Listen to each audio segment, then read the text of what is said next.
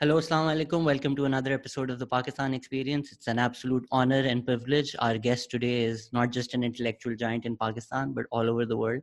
Actually, unfortunately, sir, मुझे लगता है कि world over आपको ज़्यादा सुना जाता है और माना जाता है as opposed to Pakistan. Mr. Tariq Ali is here with us. How are you doing, sir? I'm fine, thanks. Surviving the virus. And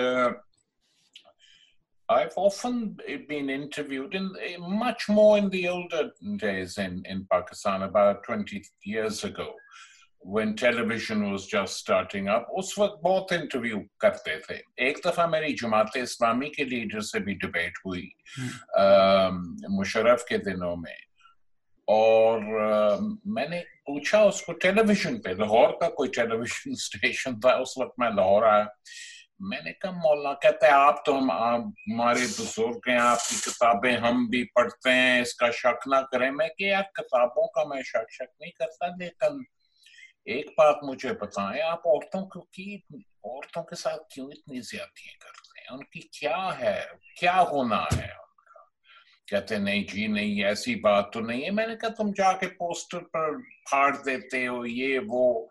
कहते तो हम तो जी ये तो आपको पता होना चाहिए कि फेमिनिज्म में भी कुछ ऐसे थियोरिटिशियन किस्म की औरतें हैं जो कहती हैं कि औरतों को कमोडिटी नहीं बनाना चाहिए. मैं क्या, वो मेरी भी पोजीशन है, लेकिन इसका मतलब नहीं कि कमोडिटी बनाना चाहिए, लेकिन छुपाना भी नहीं चाहिए, उनकी अपनी. तो उस पर काफी बहस हुई. तो मैंने कहा तो फिर ऐसी बात है, आप ये हरकतें कर रहे हैं, ज्यादा पेशावर में औरतों के पोस्टर फाड़ रहे हैं, तो मैंने कहा फिर आदमियों के भी फाड़ें, वो भी कमोडिटी है. कहते हैं जी वो क्यों? मैं कि आप अच्छी तरह जानते हैं कि आदमियों के भी दो रास्ते हो सकते हैं. उस पे इंटरव्यू ने कहा जी इस डिबेट को बस हम आगे चलते हैं. मैंने कहा यार आ गई, चलो फिर.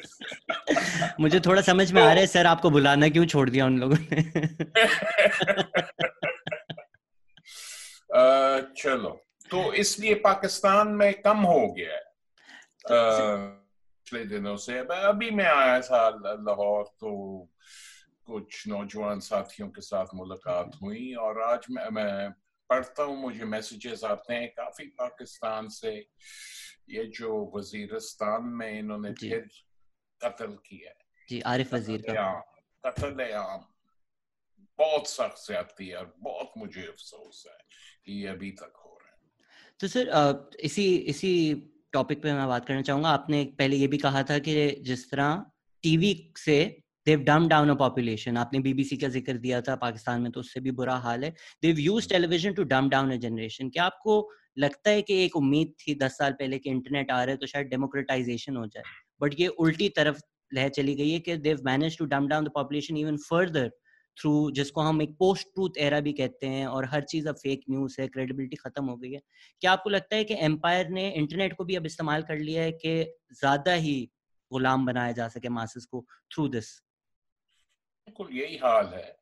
और ना सिर्फ बीबीसी, अगर आप CNN में भी खबरें सुनिए, बिल्कुल आम प्रोपेगेंडा हो गया. तो पाकिस्तान को उनके साथ, तो पाकिस्तान उनसे एकदम सीख जाते हैं. लेकिन ये बात बतानी बहुत, जब शुरू में टेलीविजन और इंटरनेट इस चीजें पाकिस्तान पहुंची, मुशर्रफ के दिन थे ये, हमने एक्सेप्ट करना है कि उसने काफी शुरू में काफी आजादी दी थी. टेलीविजन आ गया, और इस टेलीविजन पे जो उस वक्त पहले 2 सालों के जब बहुत सी टेलीविजन स्टेशन पैदा हुए, काफी दिलचस्प बहसें होती थी, और कईयों में होती रही किसी हद तक. फिर उन्होंने कहा कि ये तो नहीं हो सकता, क्योंकि ये तो अवाम को बिल्कुल ही किसी और रास्ते में जा रहे हैं. और टेलीविजन जिस मुल्क में भी आप देखें, स्टेट कंट्रोल तो बहुत है, और जहां स्टेट कंट्रोल नहीं है वहां एक अग्रीमेंट है, सेल्फ सेंसरशिप. हम अपने आप को खुद सेंसर करेंगे कि रियासत और हुकूमत हमारे खिलाफ ना हो जाए. तो यही हो रहा है.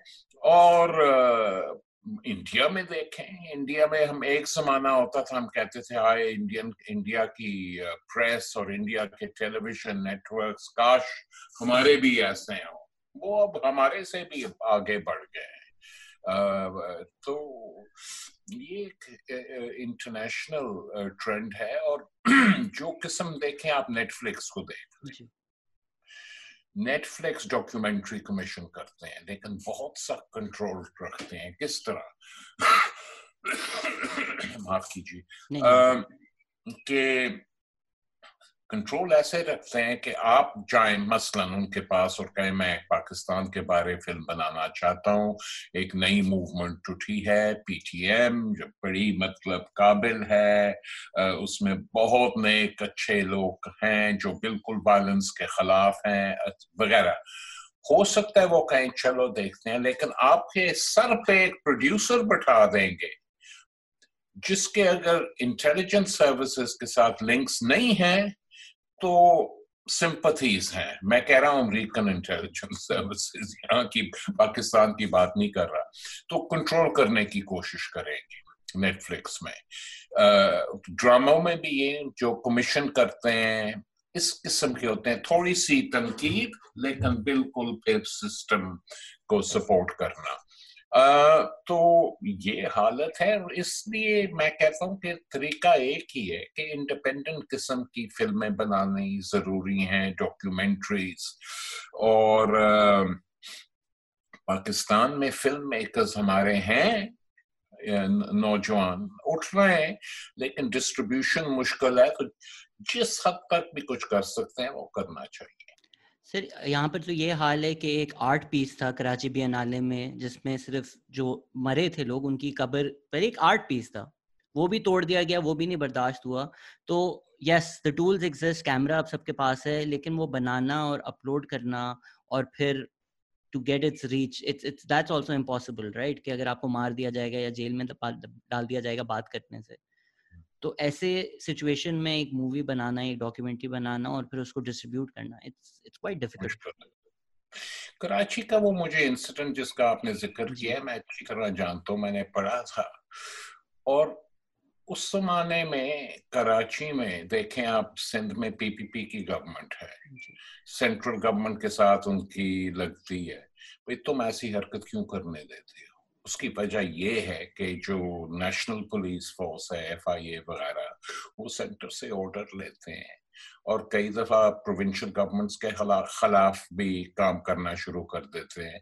और एक कराची, उसका नाम मुझे अब भूल गया, कराची का जो मशहूर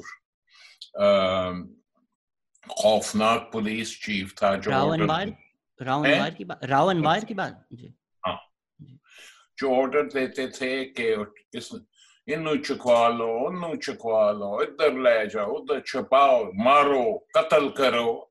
तो उनकी वो इंसानों के साथ ऐसी हरकत करते हैं, तो आर्ट वर्क के साथ ऐसी ज्यादती करनी तो इनके लिए कुछ नहीं था यार। वो दसना था पावर हमारा है, तुम एक स्टेप भी गलत लोगे हम आके तुम्हें मार देंगे। और इसकी मतलब ये हमाकत है कि आर्टिस्ट पर, पोइट्स पे हमेशा से ये हुई। उस्ताद दामन की आपको मैं बात सुनाऊं, पहले मार्शल लॉ के बाद हम एक मुशायरे पे गए, मैं तब गवर्नमेंट कॉलेज लाहौर में होता था, हम मुशायरे पे गए, उस्ताद दामन भी आए।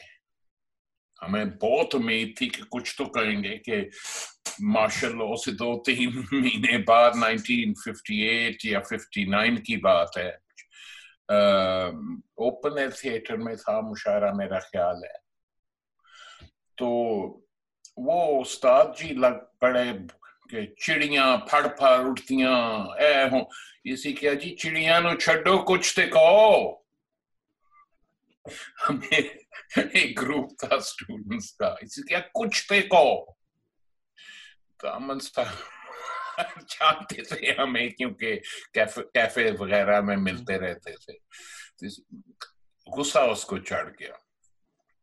तो बिल्कुल स्पॉन्टेनियसली उसने वहीं 2 लाइनें उसके दिमाग में पढ़ दी हुण हो गईयां मौजां ही मौजां जिधर तको फौजां ही फौजां।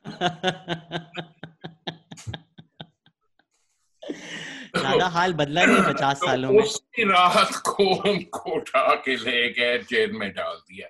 हालांकि वो माशाल्लाह का वक्त था, बड़ी जुर्रत थी उनकी। ते अगली दफा हफ्ते बाद मार उनको 2-3 लाठियां पड़ी होंगी, छोड़ दिया, ज्यादा देर नहीं रखा, मतलब मेरी बड़ी इज्जत भी बहुत थी उनकी। तो उसके बाद कैफे में आए जहाँ हम बैठा करते थे, तो हमें देख के हमने कहा यार इस हमें मारना है। ऐसे आए हाथ लेके, कहता है अगली दफा हो को ते आप ही कहना। तो सर अभी आप ही कहना, इसी क्या जी। हमने मीडिया की बात की कि इतना मीडिया कंट्रोल्ड है। अभी हमने एक हिस्ट्री पे भी पॉडकास्ट की थी कि कितना हिस्टोरिकल, तो हिस्ट्री इतनी ज्यादा कंट्रोल्ड है कि एक पर्टिकुलर नैरेटिव भी मिलता है, स्पेशली पाकिस्तान में तो पाक स्टडीज को फिक्शन सेक्शन में होना चाहिए था। तो आप भी जो फिक्शन लिखते हैं it's very historical in nature, और shadow of the pomegranate tree में भी आपने पोइट्री की बात की, और आपने कहा है पिछले भी कि हमारी जो एशियन ट्रेडिशंस है वहाँ ओरल नैरेटिव्स बहुत ज्यादा स्ट्रेंथ रखते हैं। So poetry in particular and oral narratives as alternative histories or alternative narratives and histories, ये particularly हमारे जैसे मुल्कों में कितने important है? बहुत अहमियत है इसकी और बहुत इम्पोर्टेंट है। देखें, मतलब अब तक भी मतलब इलिटरेसी है पाकिस्तान में, ये कहना कि सब पढ़ सकते हैं बिल्कुल गलत बात है। तो पहले जमानों में तो बहुत ही इलिटरेसी होती थी, एक छोटा सा तबका था इंटेलेक्चुअल्स का या कोर्टियर्स जो कोर्ट में रहते थे, जिनको सिखाया गया पढ़ने का। बड़ी फर्क किस्म की ट्रेडिशंस इसमें आ गई, फारसी की ट्रेडिशन आ गई, फिर उर्दू पैदा हो गई मुगलों के जमाने में आखिरी सालों में। तो इनसे एक नया तबका उठा जिसमें मुसलमान भी थे, हिंदू भी थे। सिखों ने तो शुरू से ही पंजाबी में बोलना किया, और उस जमाने जब पंजाब एक था तो पंजाबी बहुत पॉपुलर जबान थी, ना सिर्फ नज़्में। आई मीन आखिर उस्ताद दामन तो 20th सेंचुरी की बात कर रहे हैं, आप पहले भी चले जाएं, सूफी जो पोइट्स थे पंजाबी के बड़े अजीम थे। फैज साहब से किसी ने एक दफा पूछा कि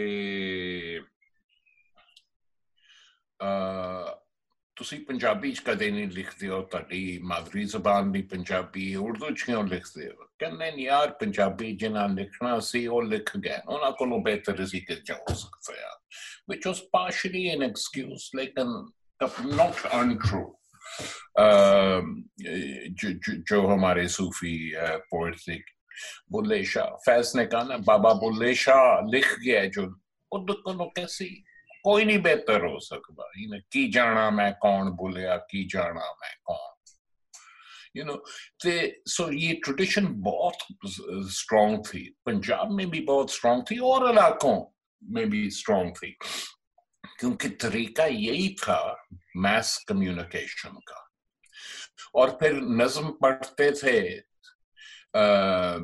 ये हमारे सूफी पोइट्स और उनके बाद और पोइट्स भी, तो नज्म बड़ी जल्दी अवाम में लोग जो पढ़ नहीं सकते थे वो सुन के ही सीख लेते थे, एक दूसरे को रिपीट करते थे।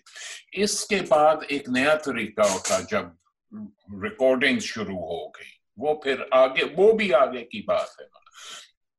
उस शुरू में तो कुछ नहीं था, बस मेमोरी, और उस मेमोरी के जरिए लोग याद करते थे पोइट्स को, फिर लिखी जाती थी जुबान, गुरमुखी में सिख लिखते थे, उर्दू, पर्शियन, फारसी में पोइट्री और जगह, तमिल की पोइट्री ट्रेडिशन तमिलनाडु में बहुत स्ट्रॉन्ग है।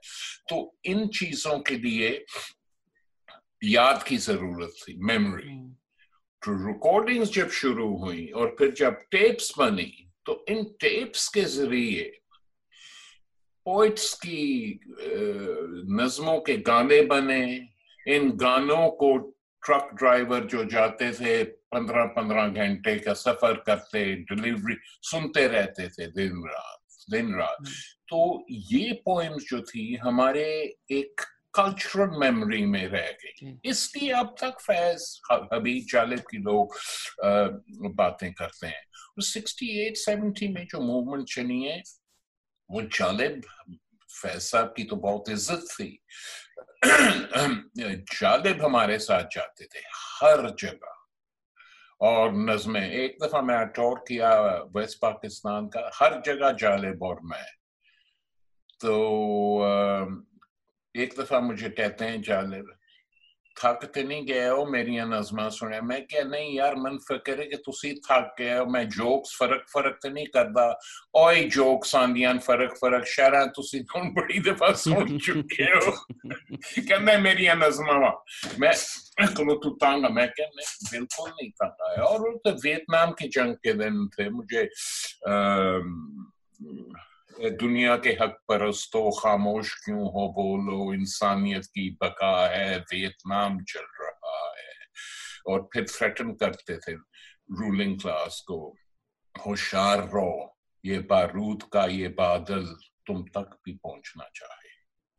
तो मूड बहुत फर्क था।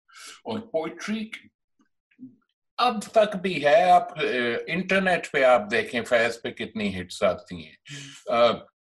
यहाँ जब दिल्ली में जवाहरलाल नेहरू यूनिवर्सिटी और स्टूडेंट मूवमेंट उठी इस्लामोफोबिया के खिलाफ, तो हम देखेंगे एक वीडियो चल रहा है अभी तक, JNU के स्टूडेंट्स कोशिश करते हैं फैज की नज़म गाने की, बड़ी मतलब मूविंग सी चीज है। तो ये नज़में फिर पॉपुलर हो रही हैं और कभी नहीं जाएंगी। और ये ट्रेडिशन एक दफा यूरोप में भी था, अब कम हो गया, बहुत कम हो गया, वो गाने की तरफ चले गए हैं। जॉन लेनन की नज़में ही थी जो गाने वो गाते थे। आपने भी इंस्पायर किया सर जॉन लेनन को, उन्होंने जब पीपल ऑफ द वर्ल्ड लिखा था, आई थिंक आपके इंटरव्यू के बाद। हाँ, दोस्ताना थे, दोस्त बन गए ना, तो वो फोन करके फिर पूछते थे या मुलाकात हो जाती थी। इमेजिन उन्होंने मुझे अपने घर में सुनाया, कहता है कि क्या ख्याल है ये नई एंथम मैं लिख रहा हूँ दुनिया के लिए, इमेजिन। तो मैंने कहा सुना दो यार। तो उनके किचन में सुनी पहली दफा, कहता है क्या ख्याल है? मैं क्या, मुझे पसंद है, पॉलिट ब्यूरो की अप्रूवल है, गो फॉरवर्ड। फिर ये भी सच है कि मिक जैगर ने स्ट्रीट फाइटिंग मैन आपसे इंस्पायर होकर लिखे थे, रोलिंग स्टोन्स का गाना है। हाँ, उन्होंने लिखी। हमारा एक जुलूस था वियतनाम की जंग के खिलाफ, जिस पर पुलिस ने बहुत तशद्दुद की, लाठियां मारी, माउंटेड पुलिस आ गई मार्च 68 में। तो उसके बाद मिक जैगर ने मैसेज, वो जुलूस पे था मिक जैगर, हमारे साथ थे।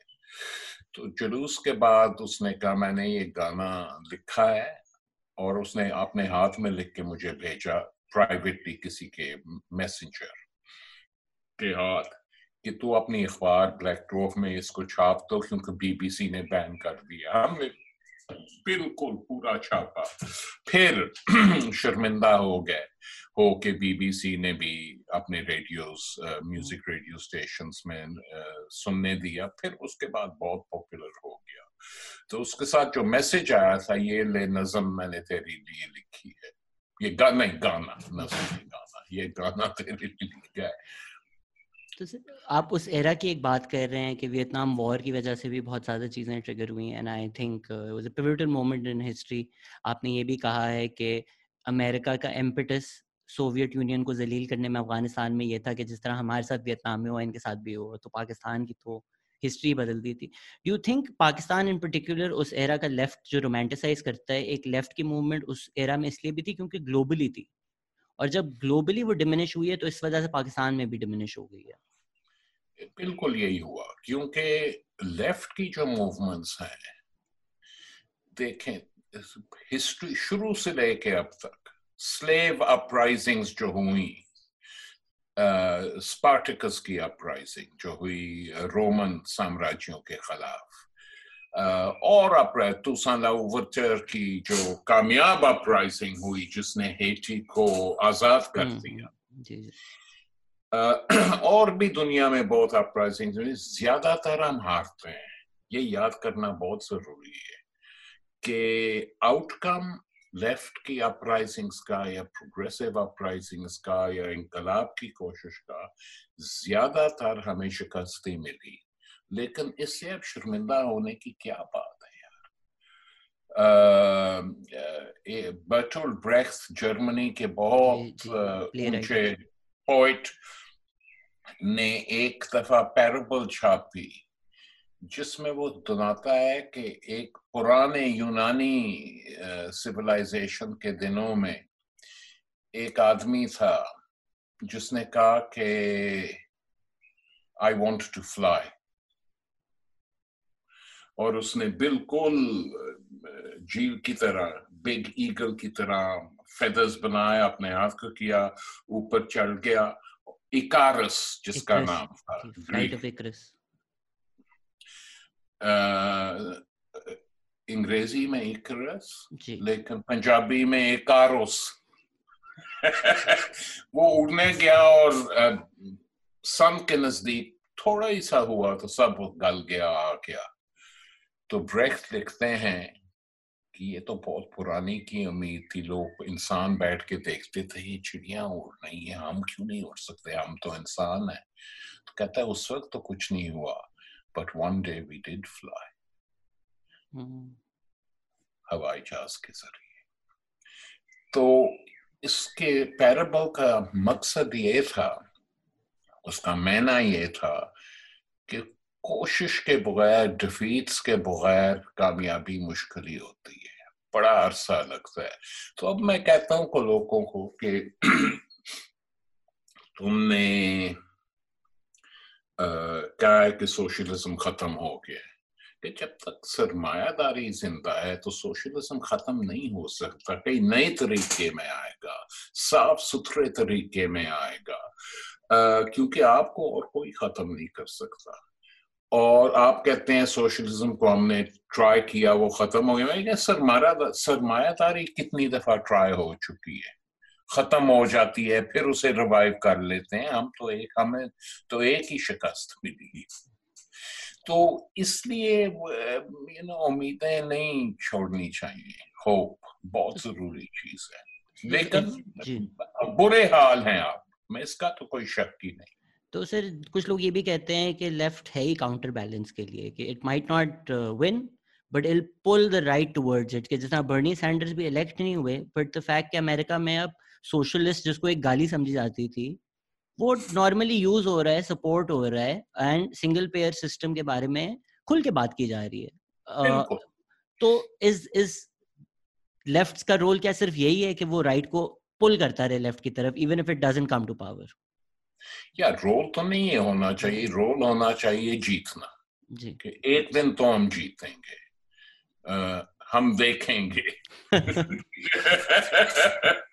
तो लेकिन इस मूवमेंट जो चलती है जीतने के लिए, उसके साथ बहुत सी और चीज, साइड कार्स बहुत होती है, जैसे मोटरसाइकिल होता है उसकी साइड कार। तो इनकलाबी तरक्की पसंद मूवमेंट की जो साइड कार होती है वो ख्यालात, किताबें, एसेस, जिनके साथ अवाम एजुकेट हो सकती है। सैंडर्स के कैंपेन में, अब उसके बाद कैंपेन के बाद कोरोना वायरस एपिडेमिक शुरू हो गई, या कैंपेन के दौरान में, तो आज 70% अमेरिकन कहते हैं कि हमें मुफ्त का हेल्थ सर्विस होना चाहिए, 70%। लेकिन कौन उन्हें देगा? ना ट्रंप देगा, ना बाइडेन देगा। क्यों नहीं देंगे? क्योंकि ये बिल्कुल फार्मास्यूटिकल कंपनी और इंश्योरेंस कंपनी इसके साथ मिले हुए हैं, उनसे बहुत पैसा आता है। सर डू यू थिंक कि डेमोक्रेटिक पार्टी ने सिर्फ सैंडर्स को हराने के लिए बाइडेन को खड़ा किया, knowing fully well that Biden will lose to Trump, but they would rather get Trump than Sanders, the Democratic Party itself? लगता तो यही है ना यार, कि ट्रंप को जिताने का एक ही तरीका है बाइडेन की कैंडिडेसी। हालांकि डेमोक्रेट्स के बाहर और कैंडिडेट थे बाइडेन से बहुत बेहतर, हर तरीके में बेहतर, उनकी तरफ नहीं गए।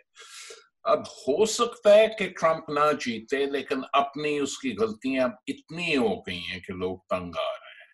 बकवास बहुत करता है, कहता है कि जो चेक्स भेजने थे लोगों को रिलीफ के लिए उन पे इसका सिग्नेचर होना चाहिए। इस किस्म की हरकतें उसको लोग मर रहे हैं, हर रोज मर रहे हैं सारे अमेरिका में। तो कहते हैं ये कौन बैठा हुआ है हमारे सर पे? तो अगर हारा ट्रम्प तो उसकी अपनी ही गलतियां और बेवकूफियां हों की वजह होगी, लेकिन ट्रम्प हार गया, उसकी जगह बाइडेन आ जाएगा, शायद जीत जाए, क्या पता हमें। लेकिन मैं तो कहता हूँ अमेरिकन दोस्तों को, मैं कहता हूँ बाइडेन का इसका कुछ तो कोशिश करो कि जो वाइस प्रेसिडेंशियल चॉइस है थोड़ी सी तरक्की पसंद कोई औरत है या जो भी है। एलिजाबेथ वॉरेन का काफी जिक्र आ रहा है एज अ पॉसिबिलिटी, या एमी क्लोबचर या सेनेटर जो है मिशिगन की, सॉरी गवर्नर जो है मिशिगन की।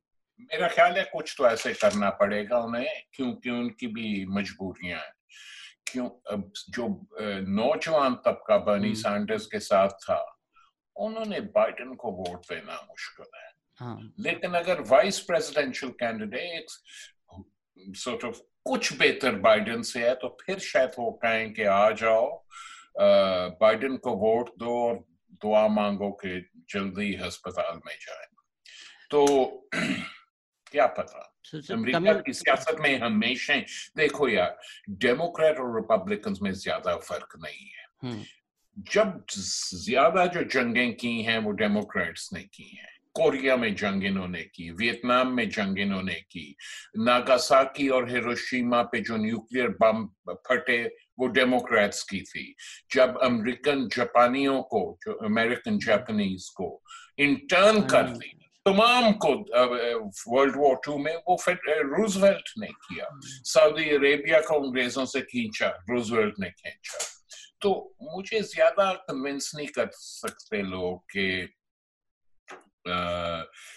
डेमोक्रेट्स जब जीते तो बहुत फर्क आ जाएगा। ठीक है, वो शायद काले लोगों को गालियां ना दे, ब्लैक्स पॉपुलेशन को बाइडेन जैसे ये देता रहता है ट्रम्प, लेकिन ज्यादा फर्क नहीं होगा। स्ट्रक्चरली जिस तरह अमेरिका चलता है वैसे ही चलेगा। और बाइडेन हमेशा इराक वॉर का सपोर्ट इसने किया, लिबिया वॉर का सपोर्ट इसने किया, मिडल ईस्ट का बेड़ा गर्क कर देना इसकी पार्टी ने शुरू किया और खत्म किया। ओबामा अफगानिस्तान में और सिपाही भेजो और फौजें भेजो, लाख और सिपाही भेज दिए सोल्जर्स अफगानिस्तान, क्या असर हुआ उसका, और लोग मरते हैं। सर, आपको लगता है कोरोना वायरस आउटब्रेक की वजह से मिलिट्री इंडस्ट्रियल कॉम्प्लेक्स या इस एम्पायर को कोई फर्क पड़ेगा?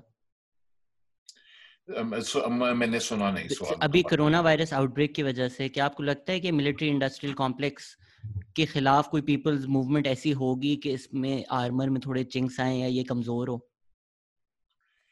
यार सच्ची बात तो ये है और अफसोस की बात है, लेकिन सिर्फ एक ही पीरियड है अमेरिकन हिस्ट्री का जब काफी इम्पोर्टेंट सेक्शन ऑफ सोसाइटी जंग के खिलाफ और इंपीरियलिज्म के खिलाफ, एंटी वियतनाम वॉर बहुत असर हुआ। इस हद तक कि जो जीआईज वापस आते थे वियतनाम से, वो मूवमेंट के साथ मिल जाते थे। एक बहुत बड़ा जुलूस था, मेरा ख्याल है 1971 में, जो सिर्फ जीआईज का जुलूस था, GIs against the war. GIs जिनकी आर्म्स नहीं थे, लातें नहीं थी, मेडल्स लेके आके पेंटागन की पौड़ियों पर फेंके और फिर नारा लगाया, Ho Chi Minh, the NLF is going to win. तो मैं जो कई दोस्त हमारे टेररिज्म के हामी हो गए, मैंने कहा मियाँ सुनो, बिल्डिंग तो बर्बाद करते हो या उसके हक में हो, ये बेवकूफी है। इससे उनको ज्यादा फर्क नहीं पड़ता, वो इस्तेमाल करके ऑफेंसिव पर आ जाते हैं। असल जो असर हुआ पेंटागन के जर्नैलों पे, जब उन्होंने अपनी खिड़कियों पर खड़े होकर देखा कि बाहर लाखों अमेरिकन सोल्जर्स हमारे खिलाफ हैं, कि उनकी अपनी एपरेटस में गड़बड़, तो इसको इन्होंने कहा ये फिर नहीं होने देना। तो इन्होंने दो तरीके सोचे। एक कि कंस्क्रिप्शन खत्म कर दी। अच्छा, कंस्क्रिप्शन का माना ये कि जो भी एडल्ट है एक अमेरिकन सोसाइटी में उस जमाने में औरतें नहीं थी, आदमी थे, औरतों को इजाजत नहीं थी। तो उन्होंने कहा जो आदमी 18 साल से ऊंचा है उसको फौज में जाना लाजमी। आई थिंक अमेरिका में लॉटरी हुई थी वियतनाम वॉर में, कोई बर्थ डेट के हिसाब से उन्होंने डिसाइड किया था। No everybody didn't go, but it was a random selection of every adult. बिल्कुल, usually most cases it was random, not for the Bush family. वो नहीं गया। वो तो ट्रम्प भी बोन स्पोर्ट्स का बहाना करके बच गए थे। तो वो जंग को दूर से सलाम।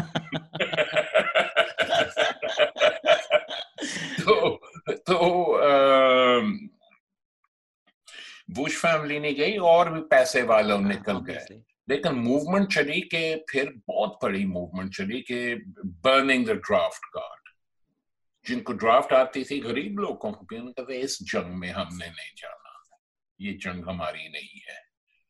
और वियतनामीज ने जो प्रोपेगेंडा किया, वियतनाम अभी तक मॉन्यूमेंट्स बने हुए हैं, अंग्रेजी में उन्होंने लिखा है black soldiers why are you fighting against us, they're still lynching black people in the United States and you come here to kill us। बहुत इंटरनेशनलिज्म दिखाया वियतनामियों ने, उसका भी काफी असर हुआ। और जब शिकस्त मिली अमेरिकनों को, तो अब तो साफ बात है कि इसका बड़ा असर हुआ गोरों पर और ब्लैक सोल्जर्स पे, कि ये जंग तो हम कभी जीत ही नहीं सकते। और ये भी बड़े इंसिडेंट्स हुए कि जो अफसर जो ज्यादा ही रुजत पसंद थे, कहते हैं जाओ इनको मारो, उनको खुद गोली पीछे से लग जाती थी। कोई नहीं क्लेम करता था कैजुअल्टी, लेकिन काफी American officer were killed by their own Marines। Figures नहीं आप वो देते, कैसे दे सकते हैं? तो इस जंग ने काफी बर्बाद किया। तो तब ये बड़ी मूवमेंट उठी, उससे पहले नहीं, उसके बाद नहीं। अब देखें इराक पे जो इन्होंने जंग की, कैजुअल्टीज, मिनिमल कैजुअल्टीज जो हैं वो के ओवर 1 मिलियन इराकीज डाइड। मैं तो कहता हूँ ज्यादा ही हैं, 1.5 मिलियन, 3 मिलियन इराकी रेफ्यूजीज। उसके बाद लिबिया पर लग गए, वहां देखें क्या मुसीबत पड़ी है। फिर सीरिया में एक मूवमेंट चली, उसके खिलाफ असद ने ज्यादतियां की, और मूवमेंट के जो लीडर थे उन्होंने कहा हम एक ही तरीके अमेरिकनों के साथ चलो, वेस्ट के साथ मिल गए, अलकायदा के साथ मिल गए। वहां तो नहीं जीत सके, लेकिन है तो बहुत बुरे हालात, तो बहुत खराब है। तो अमेरिकनों ने एक सिविल वॉर को इस्तेमाल करके एक साइड का बिल्कुल कब्जा कर दिया, फिर बड़ी कोशिश की, फिर रूसी आ गए, ईरान आ गए असद को बचाने के लिए, अब बच गए सीरिया, लेकिन प्राइस तो बहुत ज्यादा है। तो मैं कहता हूँ अमेरिकनों ने क्यों ये जंग शुरू की है, इनकी क्या वजह थी, और क्या है कि इराक की जंग के खिलाफ तो बहुत बड़ी मूवमेंट चली, बहुत बड़ी, जो दुनिया की हिस्ट्री में, लेकिन पाकिस्तान में नहीं थे। इजिप्ट में डेमोन्स्ट्रेशंस बहुत छोटे थे, अरब मुल्कों में मूवमेंट ही नहीं चली। इसकी भी वजह है, सोचनी चाहिए कि क्या है कि ये ज्यादा वेस्ट में मूवमेंट चली। वेस्ट ने के आम बाशिंदों में, लंदन में 1.5 million people on the streets, लेकिन जब उनका उसका असर कोई नहीं हुआ, फिर वो वापस घर चले गए, तो मूवमेंट की बेस एकदम कमजोर हो गई। लेकिन हमारे मुल्कों में नहीं चली ज्यादा मूवमेंट, इंडिया में नहीं चली वगैरह, तो काफी जियोग्राफिकल डिवाइड थी इस मूवमेंट की। लेकिन कुछ हो नहीं सका क्योंकि कंस्क्रिप्शन नहीं थी ना। उन्होंने अब ये फैसला किया, अमेरिकी साम्राज्यों ने, उनके सिस्टम ने, कंस्क्रिप्शन फिर हम कभी नहीं करेंगे। देखो वियतनाम ने, उसने हमें बर्बाद किया कि हर फैमिली सुबह ब्रेकफास्ट के वक्त टेलीविजन न्यूज देखती थी, अखबारें पढ़ती थी कि वियतनाम में क्या हो रहा है, उससे शऊर बहुत बढ़ गया। अब छोड़ो, एक हम हार्डकोर हमारी फौज है, उसको इस्तेमाल करेंगे, नेटो के मुल्कों को इस्तेमाल करेंगे, मर्सनरीज को इस्तेमाल करेंगे, और मर्सनरीज को कहते थे, सेंट्रल अमेरिका में रिक्रूट किए, दो दफा चले जाओ इराक, तीसरा टूर करो, पासपोर्ट तुम्हें देंगे, तुम्हारी पढ़ाई का हम इंतजाम कर देंगे। इस तरीके से वो काम कर रहे हैं, लेकिन ना अंदरूनी मूवमेंट है उनके खिलाफ। बाहर से अब रूस और चीन वीटो कर देते हैं तो यूएन नहीं इस्तेमाल हो सकता, नेटो अभी तक उनके साथ है। जो फिलिस्तीन में हो रहा है, जो नेतन्याहू को बिल्कुल ग्रीन कार्ड दिया, करना है जो करना है करो, मारो फिलिस्तीनियों को। जो कश्मीर में जो हो रही हैं ज्यादतियां आजकल कश्मीरी अवाम के खिलाफ इंडियंस कर रहे हैं, क्या कर सकते हैं? पाकिस्तान कुछ नहीं कर सकता, बिल्कुल कुछ नहीं कर सकता। तो sir coming back to Pakistan, left की अगर हम बात कर रहे हैं तो पाकिस्तान की हिस्ट्री में तो सिर्फ आई थिंक जुल्फिकार अली भुट्टो हैं जिनका एक लेफ्टिस्ट एजेंडा था and he came to power. I think आपके पास भी चार्टर लेकर आए थे लेकिन आपने साइन नहीं किया था because it didn't do enough. I believe आपकी आपने क्यों नहीं साइन किया था वैसे charter? I forgot exactly the reason. यार हम बड़े इनकलाबी थे और हमने कहा कि ये चार्टर तो बिल्कुल सोशल डेमोक्रेटिक किस्म का चार्टर है, लेकिन उस वक्त भी मैंने देखा, मैंने कहा ये अगर इम्प्लीमेंट कर दें तो मुल्क आगे ही बढ़ेगा, लेकिन इम्प्लीमेंटेशन नहीं हुई। दो चीजें हुई, एक भुट्टो की जो अपनी सियासी बैकग्राउंड थी वो डिक्टेटरशिप में पले थे, जैसे नवाज शरीफ को जिया ने पाला उसी तरह भुट्टो अयूब खान और नवाब कालाबाग के शैडो में बड़े हुए।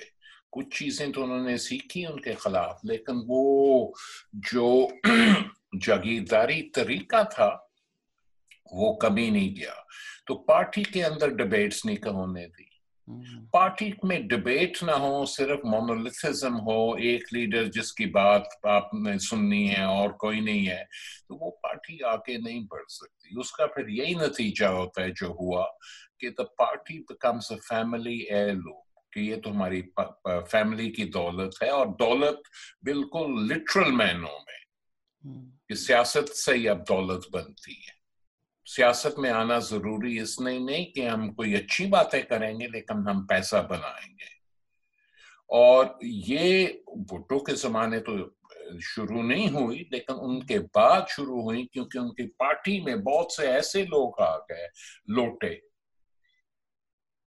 पीपीपी की हुकूमत है, भुट्टो साहब लीडर हैं, चलो जी उधर ही चलिए, हम जिन्होंने जितना है, हुणी खबर आई है भुट्टो साडा पाई है, चलो। तो बहुत बड़े जागीरदार आ गए, लैंड रिफॉर्म को रुकवा दिया। लेकिन जो बेसिकली गलती की, जो मुबशर हुसैन जो फाइनेंस मिनिस्टर थे वो कहते थे, एक दफा मुबशर के साथ मेरी काफी तफसीली बात हुई, तो मैंने कहा कि देखें 22 फैमिलीज जो हैं जो हमारी कैपिटलिस्ट इकोनॉमी को कंट्रोल करती हैं, उनको नेशनलाइज करना ठीक है। मैंने कहा सबको नहीं करना चाहिए, लेकिन जो छोटे छोटे कारीगर हैं, जो उनकी कंपनी है, ये बहुत गलत बात है कि अगर वो पीपीपी को पैसा नहीं देते उनको भी आप नेशनलाइज कर देते हैं, दुश्मन बना देते हैं जिसकी जरूरत ही नहीं, करने दें उन्हें अपना काम।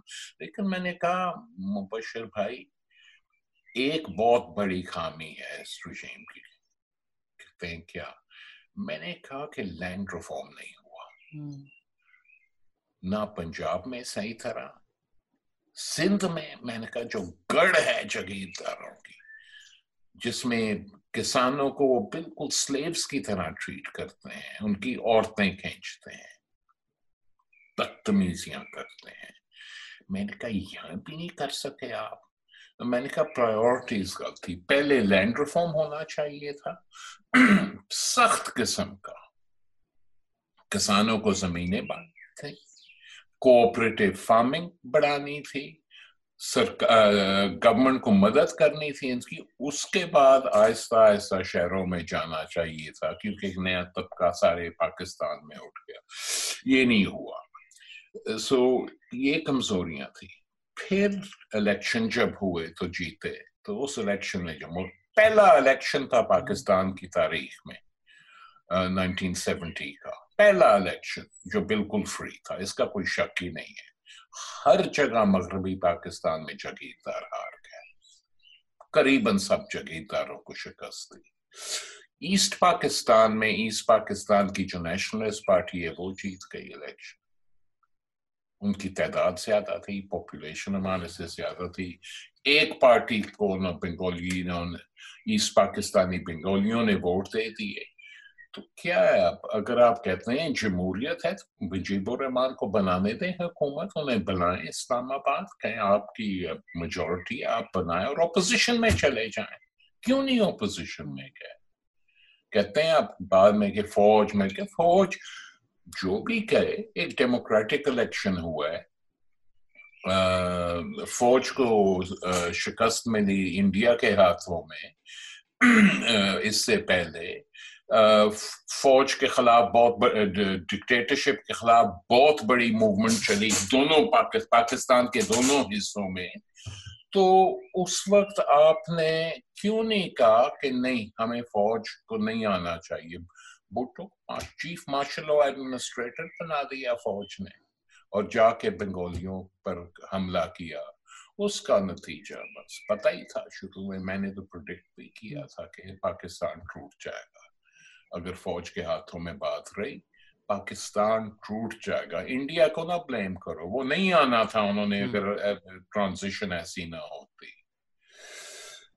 तो वही हुआ, पाकिस्तान के दो हिस्से हो गए। चलो, इससे आगे फिर मौका था कुछ रिफॉर्म्स का, लेकिन जो फैज ने कहा ना कि आंखों से लहू के tears of blood coming from my eyes mixed with dust, Bangladesh, East Pakistan, the breakup of Pakistan.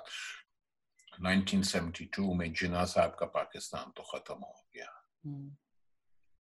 क्योंकि बंगाली तो जिन पर आपने हमले किए, ज्यादतियां की, वो भी आखिर मुसलमान ही थे ना। तो यहाँ नहीं मानते थे। बड़े शोविनिज्म जो वेस्ट पाकिस्तान में, अच्छी तरह याद है, पढ़े लिखे लोग कराची के, लाहौर के, कहते थे नहीं, एक ही तरीका है इनको खत्म करने का, बस ऑक्यूपाई करो, ये नहीं हो सकता। Stupidity. It's neo colonial as well. I think वो colonial mentality जो थी वही बहुत ही persist कर रही मेंटालिटी जो अंग्रेजों की थी वही इन्होंने रखी फौज ने। अंग्रेज बंगालियों, अंग्रेजी साम्राज्य बंगालियों के खिलाफ थे, क्योंकि कहते थे ये पढ़ बहुत चुके हैं और इंटेलेक्चुअल्स जो इनके यहाँ में बहुत तंग करते हैं। तो उन्होंने एक थियरी बना दी मार्शल रेसेस की। किताबें लिखी गई हैं इस पे कि मार्शल रेसेस कौन थी, राजपूत या पंजाबी या पठान, और weak people were the Bengalis. भला क्यों है वीक? क्योंकि वो हमारे खिलाफ है। 1857 की म्यूटनी में भी बंगाल से शुरू हुई।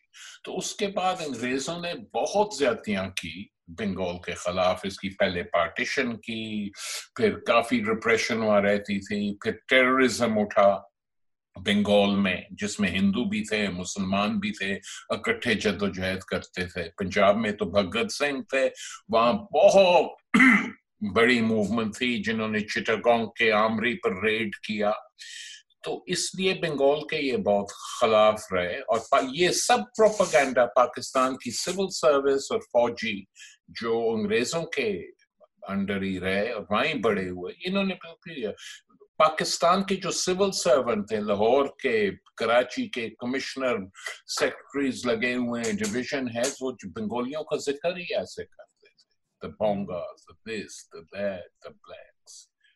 बड़ी बहुत ज्यादा हैं और ये भूलना नहीं चाहिए। इस्लाम इसमें आता नहीं था, और ही चीजें आती थी। सर ये भी कहा जाता है पार्टीशन में lot of the people who made partition happen के यूपी के जो लोग थे, हमारे जो लीडर्स थे, वो middle class Muslims who maybe didn't have as deep connections to the roots, whether that be West Pakistan और East Pakistan। जिस तरह अभी भी हम देख रहे हैं कि ethnic movements को बिल्कुल ही फोर्स से दबाया जाता है पाकिस्तान में। तो was partition ever a good idea? देखें, आज ये सवाल पूछना, जब इंडिया में एक बिल्कुल ہندو سامراجی حکومت ہے؟ مشکل سوال ہے. آج تو میں بھی سوچتا ہوں کئی دفعہ کہ یہی حال ہونا تھا تو پھر تو بہتر ہے ہم نے چھوٹے سے علاقے کو تو بچا لیا. ایسے اس کے باوجود کہ یہاں بھی بڑی غلطیاں ہوئیں اور زیادتیاں ہوئیں, لیکن آج آرگیومنٹ وڈ بی کہ یہ حال نہیں ہوتا اگر یہی آرگیومنٹ ہے نا کہ دیکھیں جب پارٹیشن کا وقت آیا تو ایسٹ پاکستان اور ایسٹ بنگال وہاں بھی ڈویژنز تھیں. مولانا باشانی کی جو پیزنٹ موومنٹ تھی وہ زیادہ لینڈ لارڈز کے خلاف لڑتے تھے. مولانا صاحب مسلم لیگ میں آ گئے. بنگال میں, ایسٹ بنگال میں, that was the one place where partition was linked to class struggle. Lots of people voted or were for partition. When the Hindu landlords dominated that country, 80%. اور ان کا فائٹ ہی ایسے ہوئی اپنے جاگیرداروں کے خلاف, تو اس میں پارٹیشن کا بھی ایشو آ گئے. ویسٹ پاکستان میں بالکل فرق حالات تھے. پنجاب کی جو یونینسٹ پارٹی تھی, یہ یونینسٹ پارٹی تھی مسلمان ہندو سکھ جاگیرداروں کی پارٹی. اس نے کافی سیکولر ماحول پنجاب میں رکھا تھا کافی عرصے سے, 30s سے لے کے 40s تک. Sir, is this the same party that your grandfather was also in while he was Prime Minister of Punjab? He died in 42. Unki, my grandfather's position was ke United Punjab, Federal India, divided into units or under a common central government. Which is actually the text of the original Lahore resolution, jisko Pakistan resolution kaha jata hai. That was the demand. Independent constituent units. Yes. That was very close to those demands. That meant no division of the Punjab or Bengal,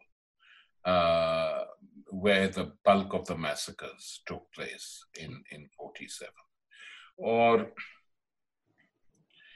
who knows? It's difficult now to see what would have happened, but there is a chance that a unified India under a federal structure might have survived. اس میں گاندھی کی بھی کافی تھی. گاندھی نے کہا اسی وقت کہا کہ جناح کو آپ آفر کر دیں to be president of a unified India. اور نہرو اور پٹیل نے کہا یہ کبھی ہو ہی نہیں سکتا, یہ تو کانگریس کی میجورٹی. انہوں نے گاندھی نے کہا بے شک کانگریس کی میجورٹی ہے ملک میں, لیکن مائنورٹیز کے ساتھ زیادتی نہیں کرنی چاہیے. اور اگر آپ نے انڈیا کو یونائٹڈ رکھنا ہے تو جناح کو آفر کریں to become president of India. اب پتہ نہیں جناح صاحب ایکسیپٹ کرتے یا نہیں, اس وقت بیمار بھی کافی ہو گئے تھے, لیکن ہو سکتے ہیں ایکسیپٹ کرتے کہ جناح 1946 تک was prepared for an alternative plan. تو یہ جلدی سے ہی بن گیا, اور اس کا نتیجہ بھی اس وقت دیکھیں nearly almost 2 million people died in the partition. لیکن ہم نے مشکل ہے اب کہنا کہ اگر وہ سسٹم بن جاتا ہے ایک فیڈرل انڈیا کا, یہ صحیح ہے کہ انڈیا کے سب مسلمانوں کو جس سے اسٹرینتھ نہیں ملتی کہ ہم مائنورٹی ہیں لیکن ہمارے علاقے بھی ہیں, مثلا کشمیر ہوا, پختونخوا ہوا, پنجاب میں بھی تھوڑی سی میجورٹی تھی جہاں رہ سکتے ہیں, لیکن وہ نہیں ہوا. ہو جاتا تو پھر دیکھتے. I think the United States model کہ جس طرح states سے state بھی آپ جائیں, there's a lot of state differences. مطلب ایک ٹیکسس میں یا مسیسپی میں جو انسان رہتا ہے وہ نیو یارکر سے اتنا شاید نہ ایسوسیٹ کر سکے. تو اس ماڈل پہ maybe there was potential. And جس طرح آپ نے بات کی کہ آج کل جو انڈیا میں ہو رہا ہے وہ تو حد ہو گئی ہے, بٹ آپ سے جب یہ بھی پوچھا گیا تھا کہ what are 2 moments where you think Islam could have been reformed, so one was the Ottoman and the other جو آپ نے example دی تھی وہ اسپین اور پورچوگل کی دی تھی, because Muslim, Jewish and Christian theologians debated each other, so it elevated every single religion. Intellectuals پیدا ہوئے. جہاں تک پاکستان میں کیونکہ اتنا theologian state ہے کہ اسلامک انٹلیکچوئلز بھی پیدا نہیں ہو رہے, کیونکہ جو انسان داڑھی رکھ کے بات کرے اس کو کوشچن ہی نہیں کیا جا سکتا. یہ اب کی بات ہے. جی, so maybe in a plural federation it would have also elevated every single individual religions, because they would have to combat with intellectuals from other religions and have that conversation. Maybe, I mean. These are all speculations, very interesting speculations. Maybe that would have happened. It used to happen. कुछ हद तक होता था ये Pakistan United India में आपस में पैसे, लेकिन ज्यादातर जो लाइन थी सब पार्टियों की कि हर मजहब की इज्जत, ये सेक्युलर बेसिस था. तो बेशक जो मजहब करे अपने मजहब में वो जायज है और क्रिटिसिज्म ना करो. इससे डिबेट रुक गई शुरू में ही. लेकिन आयरनी जो है वो ये है कि तमाम जो मजहबी पार्टियां थी, जमात इस्लाम हो या देवबंदी हो, ये पाकिस्तान के खिलाफ थे. ये याद रखना जरूरी है. Pakistan जो बना was the result of a movement largely by secular intellectuals.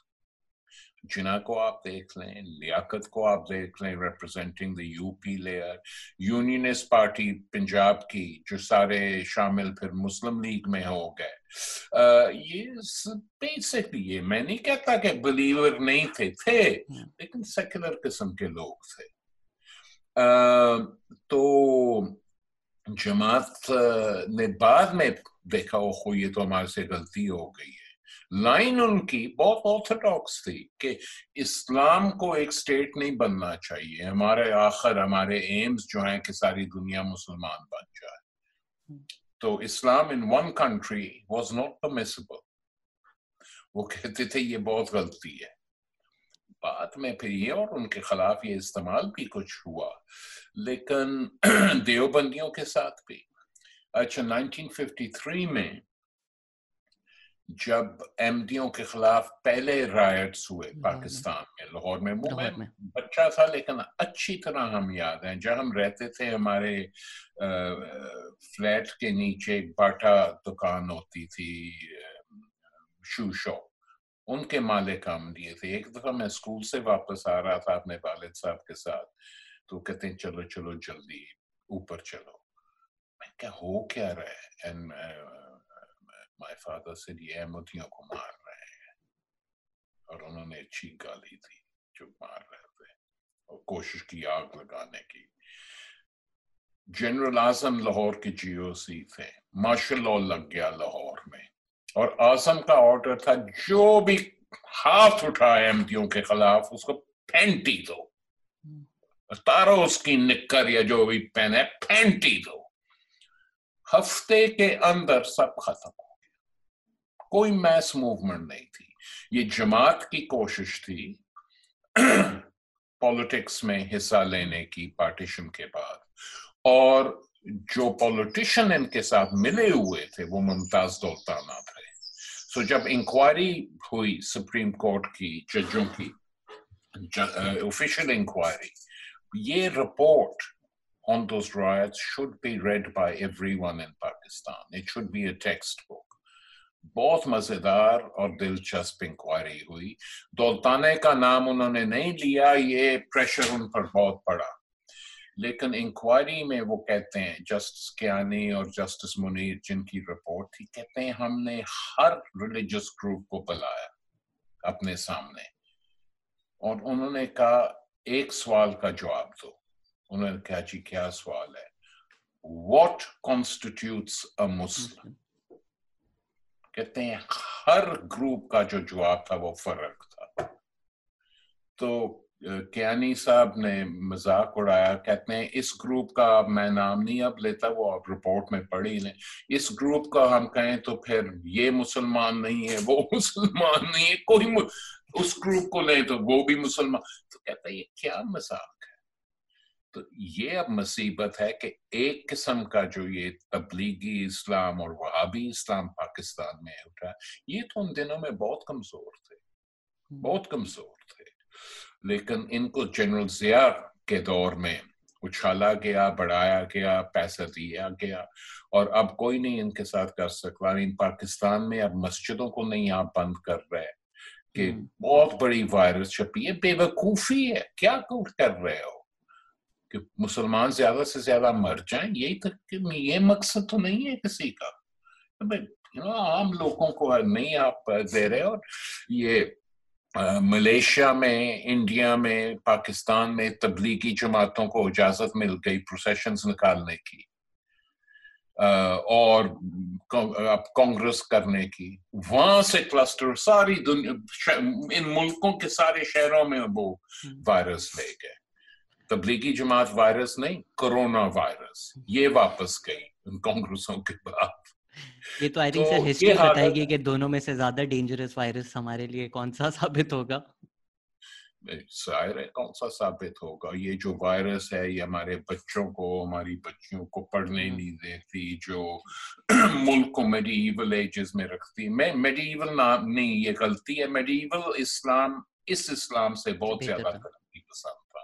یہ غلطی سے میرے منہ سے نکل گیا. یہ بالکل نہیں کرنا چاہیے. اسلام ایک زمانے میں بہت ترقی پسند سویلائزیشن تھی جن کو وہابیوں نے بیڑا غرق کیا, اور آٹومنز اس کو آگے نہیں لے کے جا سکے. آئی تھنک آٹومن امپائر سے بھی ہمیں یہی سیکھنا چاہیے کہ ریلائنس آن ملاز آپ کو ترقی سے روکیں گے, جس طرح پرنٹنگ پریس کی مثال بار بار دی جاتی ہے. Do you think this over reliance on religion in Pakistan is also because we been unable to carve a national identity. India میں despite the plurality of ethnicities and religions ایک انڈین انٹرینسک آئیڈینٹی ہے, whereas 47 میں ہم almost break کر رہے تھے کہ یار آپ ہزاروں سال سے پشتون ہیں, پنجابی ہیں, سندھی ہیں, اب یہ کلچر بھول جاؤ, اب سے آپ پاکستانی ہیں. And that identity would never have seeped through.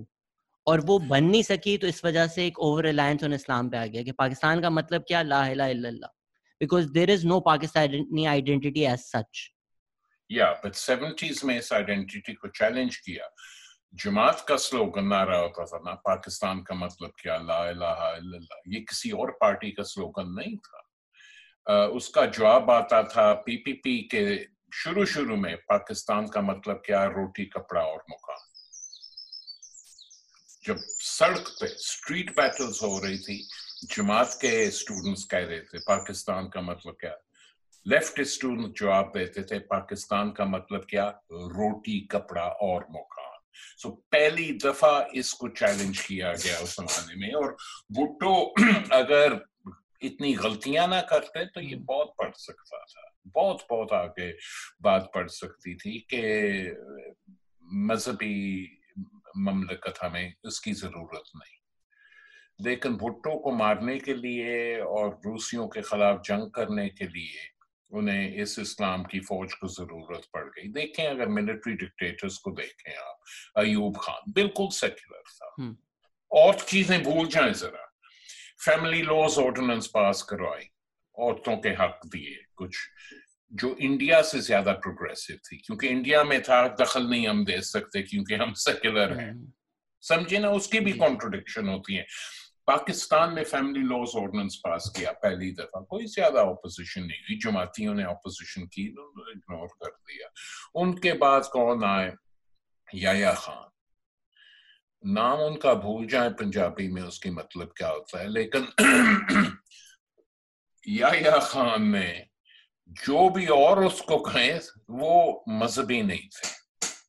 جو کہانیاں اس وقت کی ہیں, ریسسٹ تو کافی تھے, لیکن سر جو ان کے بنگالیوں کے خلاف انہوں نے کہا ہے, ریسسٹ تھے, آلموسٹ جینوسائیڈل. اس کی میں بات نہیں کر رہا, وہ تو بہت تھے. مذہبی وہ نہیں تھے جیسے ضیاء تھے. اور ضیاء تھا جینوئن.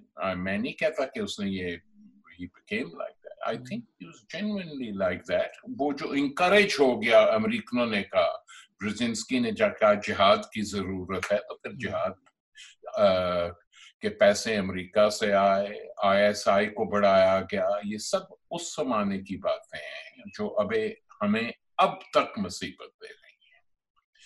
تو اب تو پاکستان کے ایسے حالات ہیں کہ کوئی سیاستدان ان کے خلاف بات ہی نہیں کر سکتا. اس کی کیا وجہ ہے؟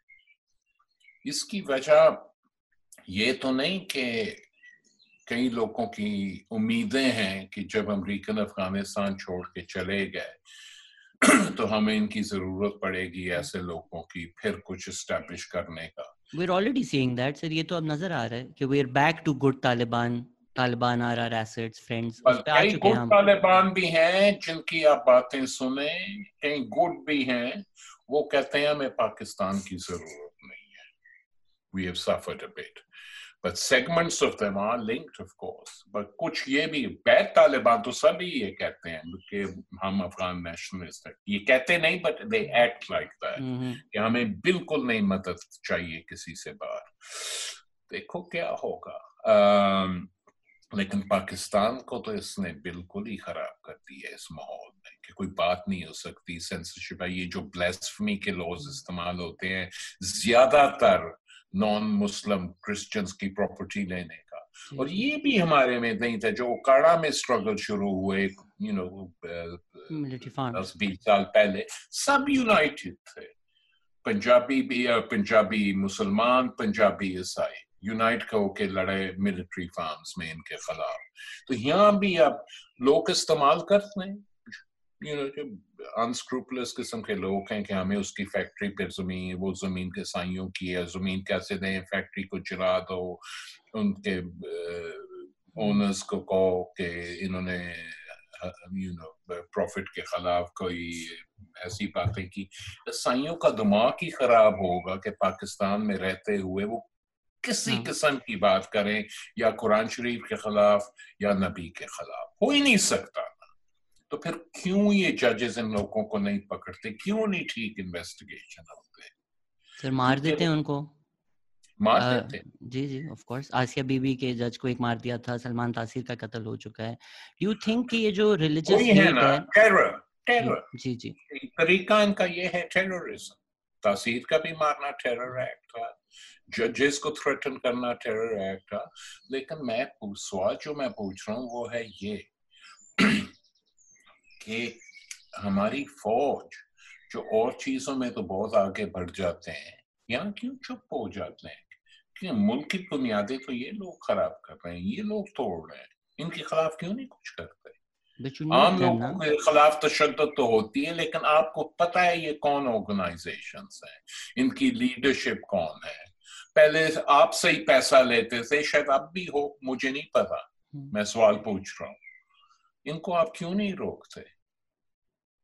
सर अगर तो हम थोड़े स्कूबी डू की तरह पर्दे उतारें, जिस तरह मार्क्स भी यही कहेंगे कि हर हिस्ट्री क्लास पे होती है, there is a lot of class elements to it as well, जो हम कभी नहीं डिस्कस करते। कि जिस तरह पार्टीशन में भी देखें, हिंदू लोगों जो रहते थे सालों साल खुश रहते थे, लाहौर में भी मॉडल टाउन की आप हिस्ट्री देखें, to occupy their properties they were killed, they were not killed कि जी हिंदू हैं हमें कोई ये काफिर हैं जन्नत मिलेगी, इनकी प्रॉपर्टी चाहिए थी। एंड अहमदी राइट्स भी 1953, ऑब्वियसली आपको मुझसे बहुत ज्यादा बेहतर पता होगा, यू वर देयर, बट जितना मैंने पढ़ा है there was a huge element of class to it, there was a lot of this dissolution class, जो 1947 में उनको लगता था कि हम पाकिस्तान आएंगे तो यहाँ तो सोने की नहरें बहेंगी, we will all have jobs and everything. Then they saw Ahmadi community was relatively more affluent उस टाइम, तो एक क्लास स्ट्रगल भी था जिसको रिलीजन का कलर दिया गया।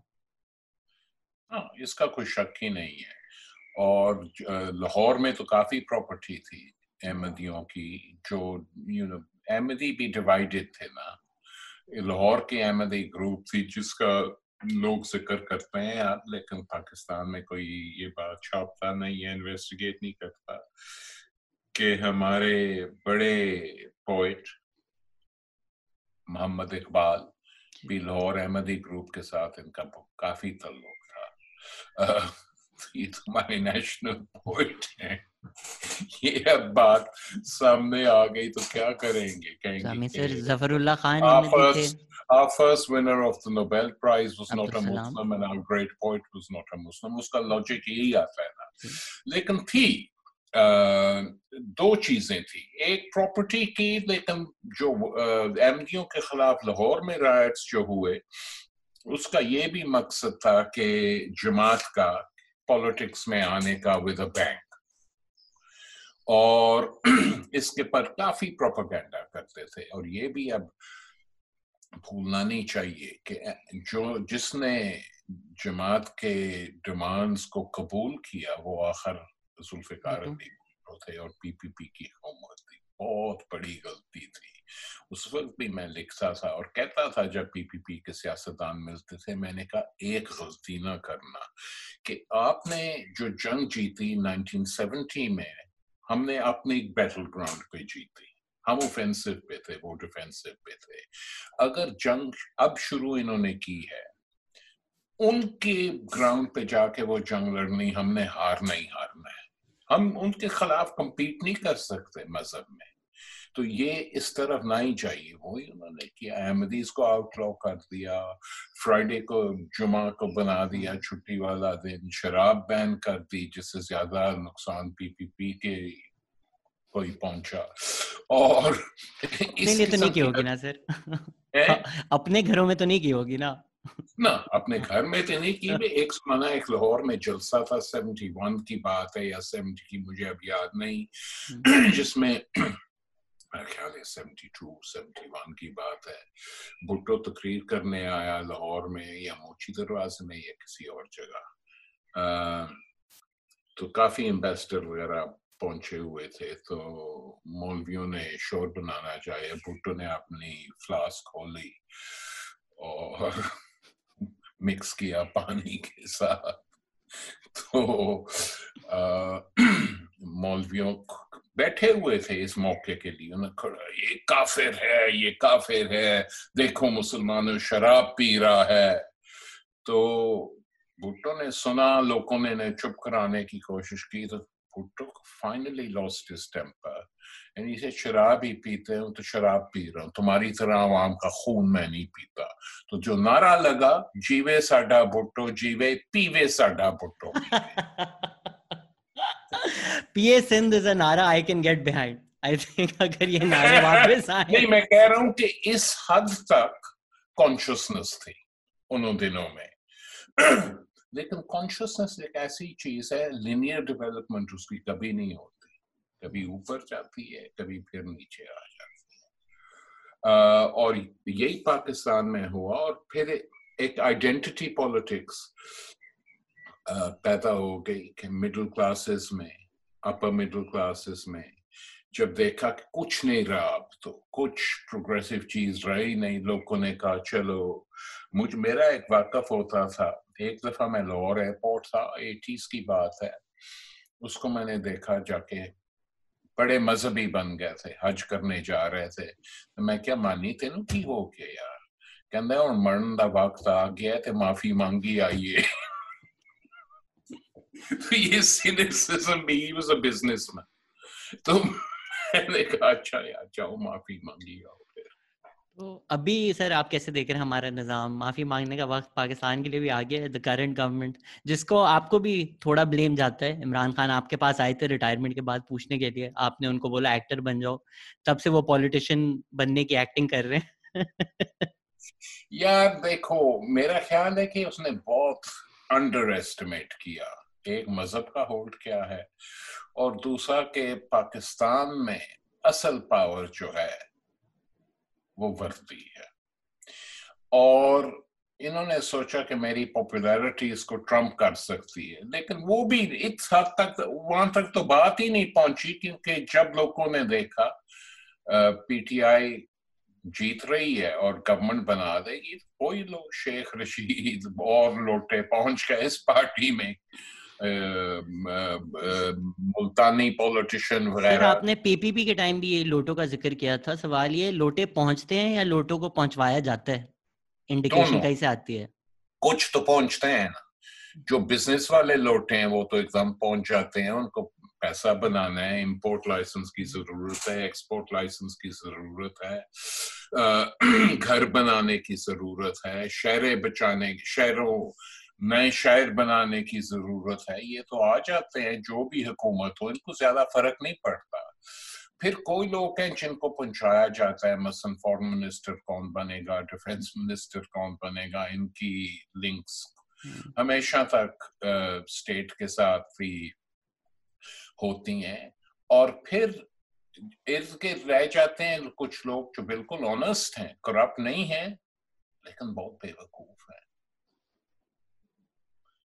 जो इस माहौल में बेवकूफ होना भी एक जुर्म ही है यार। कि देख नहीं सकते तुम्हारे सामने क्या हो रहा है।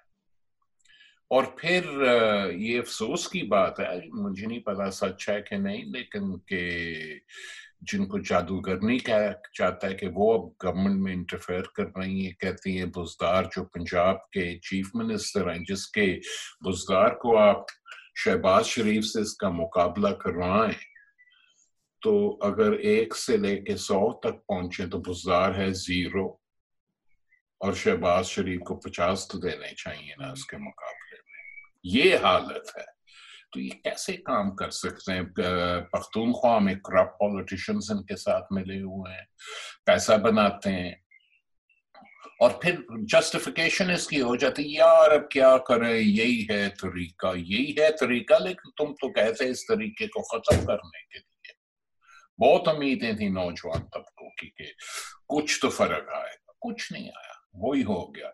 तो इसलिए ये कमजोरी जो है अब स्ट्रक्चरल हो गई है पाकिस्तान की सियासत में। इस किस्म की पार्टियां फिर मेरा ख्याल है एक दूसरे से मिल के फैसला कर लें, चलो यार हमें 4 साल दे दो, हम तुम्हें दे, उसके बाद 4 साल दे देते हैं, पैसा ही बनाना है। इमरान खुद करप्ट नहीं है, लेकिन इर्द गिर्द जो लोग हैं वो तो हैं।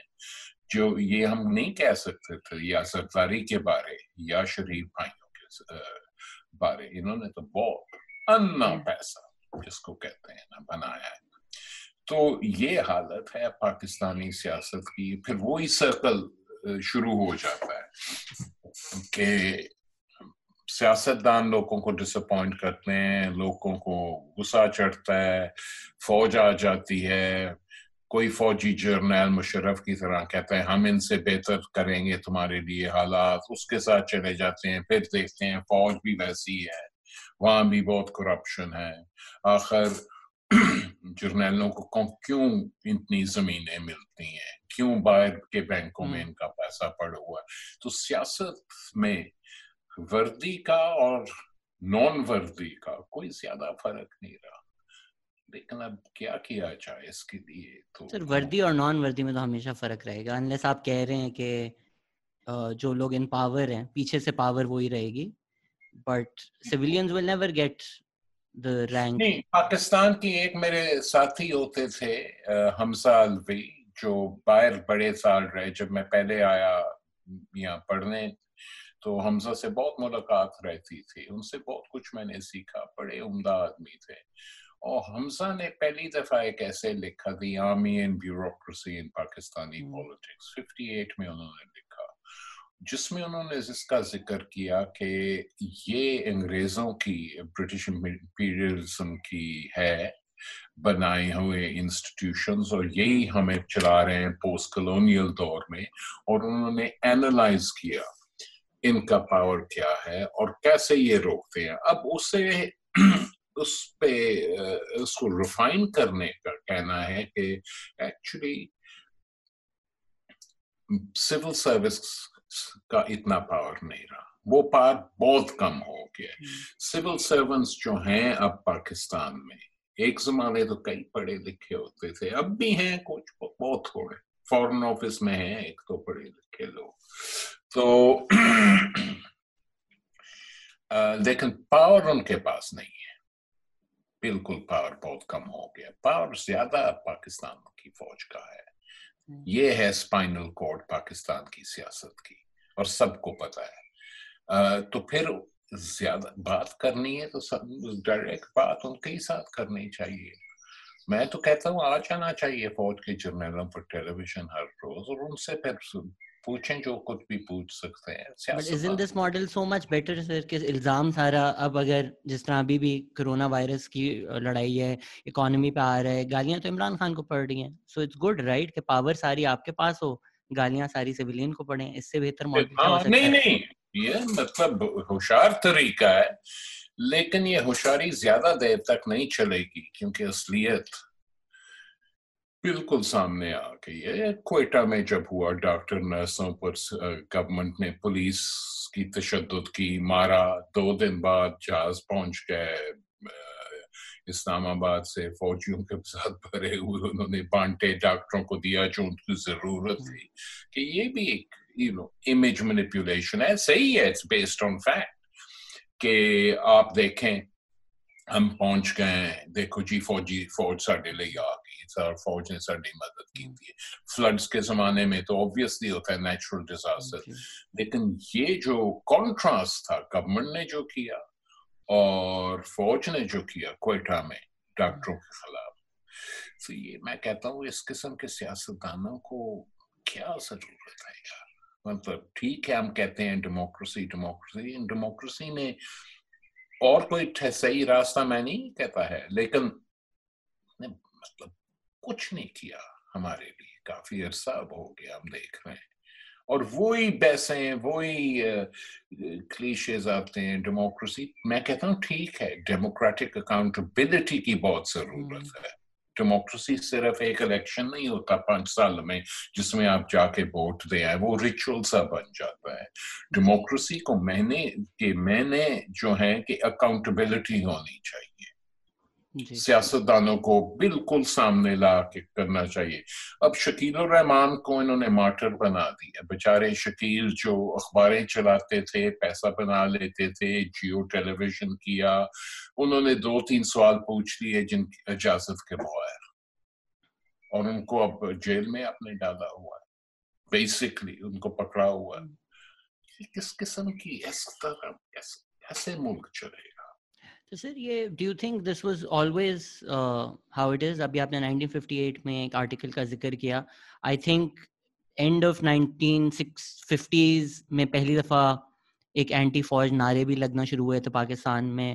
Do you think there was a time that the military thought of this and decided کہ یہ ہم نے اس طرح سسٹم چلانا ہے, یا ہمیشہ سے ایسا ہی تھا and it's just become more and more stark over the years?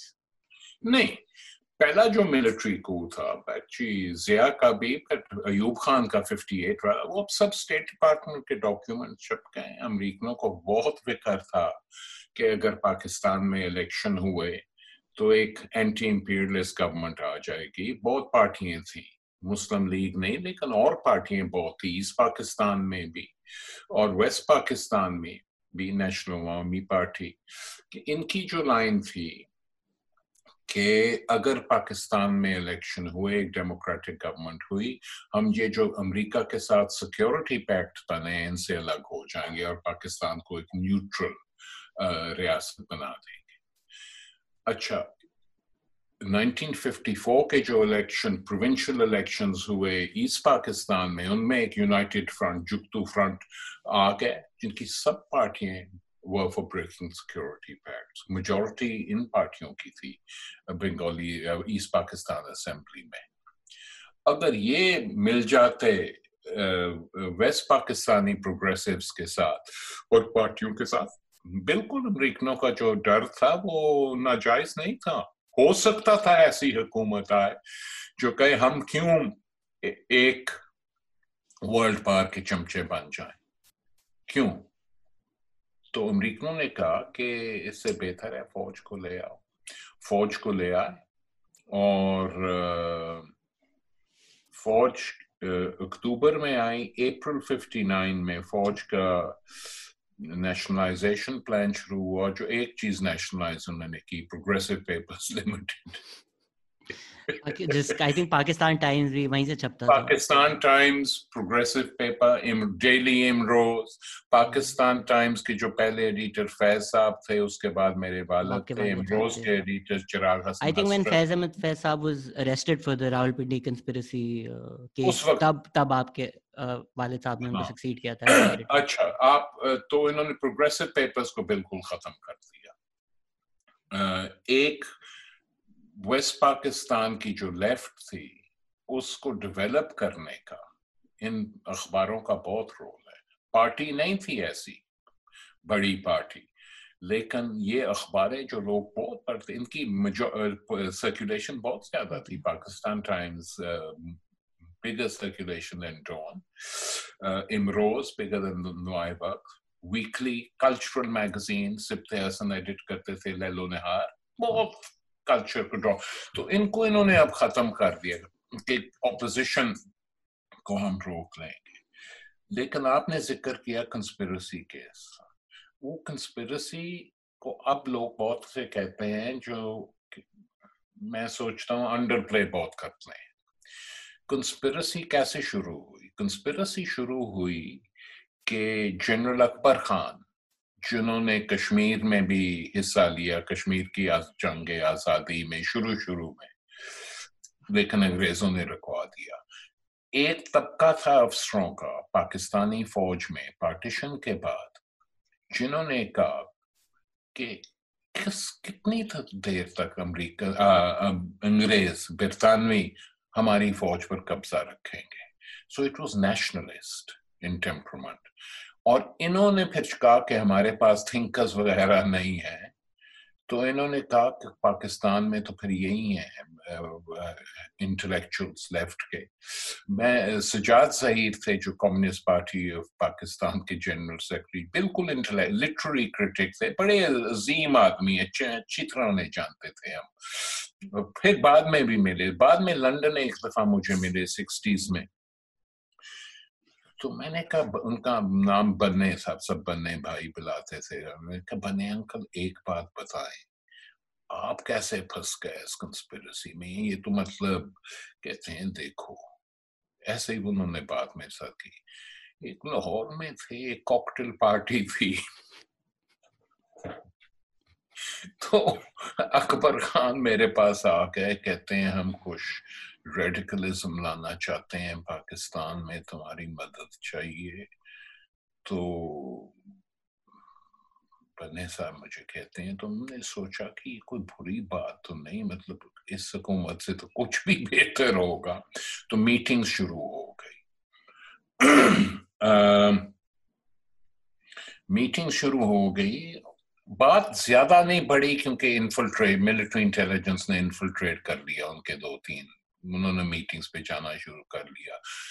इन्होंने ज्यादा चीजें ऐसे डिस्कस नहीं की, लेकिन काफी सीरियस प्लान था। तो अगर वो कामयाब हो जाती, it would have been like Nasser in Egypt, Akbar Khan. और जो प्लान इन्होंने बनाया था, ये देखें आप, कम्युनिस्ट पार्टी के साथ मिलके, कि the people on the list who had to be executed first, it was ये प्लान था, ये लिस्ट भी। और बाद में तो लोग हंसते रहे, कहते नहीं वो मजाक था, मजाक शायद हो शायद ना हो, लेकिन उस जमाने में ये बातें काफी दिलचस्प हुए। हमारे एक रिश्तेदार बहुत नजदीकी थे, मेरे ग्रेट अंकल, बहुत मेरे नाना के दोस्त और दादा के दोस्त, वो सब फैमिली को जानते थे। वो हमारे घर कई दफा पहुंच जाते थे विदाउट एनी अनाउंसमेंट, खाने के वक्त खाना खा लिया, ये कर लिया। एक दफा सजाद ज़हीर अंडरग्राउंड हमारे घर ठहरे हुए थे, और उन्होंने 53 में क्या था यार, मैं 10 साल 11 साल 10 9 9.5 10 उससे पहले था। एनीवे, तो ये हमारे बन्ने अंकल हमारे घर ठहरे हुए थे, लेकिन माय पेरेंट्स ने कहा कि आज तुम ना किसी के साथ बात करना, किसी ने पूछा कौन तुम्हारे घर ठहरा हुआ है, तो कह देना वो एक प्रोफेसर आए हैं, बस ठहरे हुए हैं। मैं अब याद कर रहा हूँ बंदे का अंडरग्राउंड नेम क्या था, नाम क्या। एनीवे, तो ये पाकिस्तान के इंस्पेक्टर जनरल पुलिस, हम खाना खा रहे थे, बैठे हुए थे, तो वो पहुंच गए। मेरी माँ ने और बाप ने कहा ये तो आज मुसीबत ना आ जाए, तो वो बैठे, बेंची आए, खाना खाए। तो उस जमाने में फोटोग्राफ्स इतनी नहीं होती थी, बहुत कम होती थी कम्युनिस्ट लीडरों की, रिटन रिपोर्ट ज्यादा होती थी। तो उनको इंट्रोड्यूस करवाया गया सजाद ज़हीर के साथ, underground secretary general of the Communist Party. तो he was a very cultured man, Sajjad Zaheer. तो उन्होंने मेरे ग्रेट अंकल के साथ बातें वगैरह की। उन्होंने कहा जी मैं तो अलीगढ़ पढ़ाता था, जो टहले आए हैं। उन दिनों में ट्रैवल काफी आसान था इंडिया पाकिस्तान का, तो मैंने कहा पुराने दोस्तों को मिलाया, सारे شام انہوں نے گزاری لٹریچر کی بات کرتے, پوئٹری, غالب, اقبال, یہ وہ. تو انہوں نے پھر اجازت مانگی کہ سب سے سجاد نے مجھے اجازت دے, میں جا کے اب آرام کرتا ہوں, سوری آپ کا فیملی اوکیزن ڈسٹرب ہو گیا. تو وہ جب اوپر گئے تو خان قربان علی خان جو انسپیکٹر جنرل پولیس کا نام تھا, انہوں نے میرے پیرنٹس سے پوچھا عظیم آدمی ہے یہ, کتنا پڑھا لکھا ہے, کاش تمہارے سارے ہی دوست ایسے ہو. 3 ہفتے بعد قربان Ali Khan was number 5 on the assassination list. انہوں نے فون کیا, گالیاں دی, دوست کیا تم نے کیا, وہ تھا.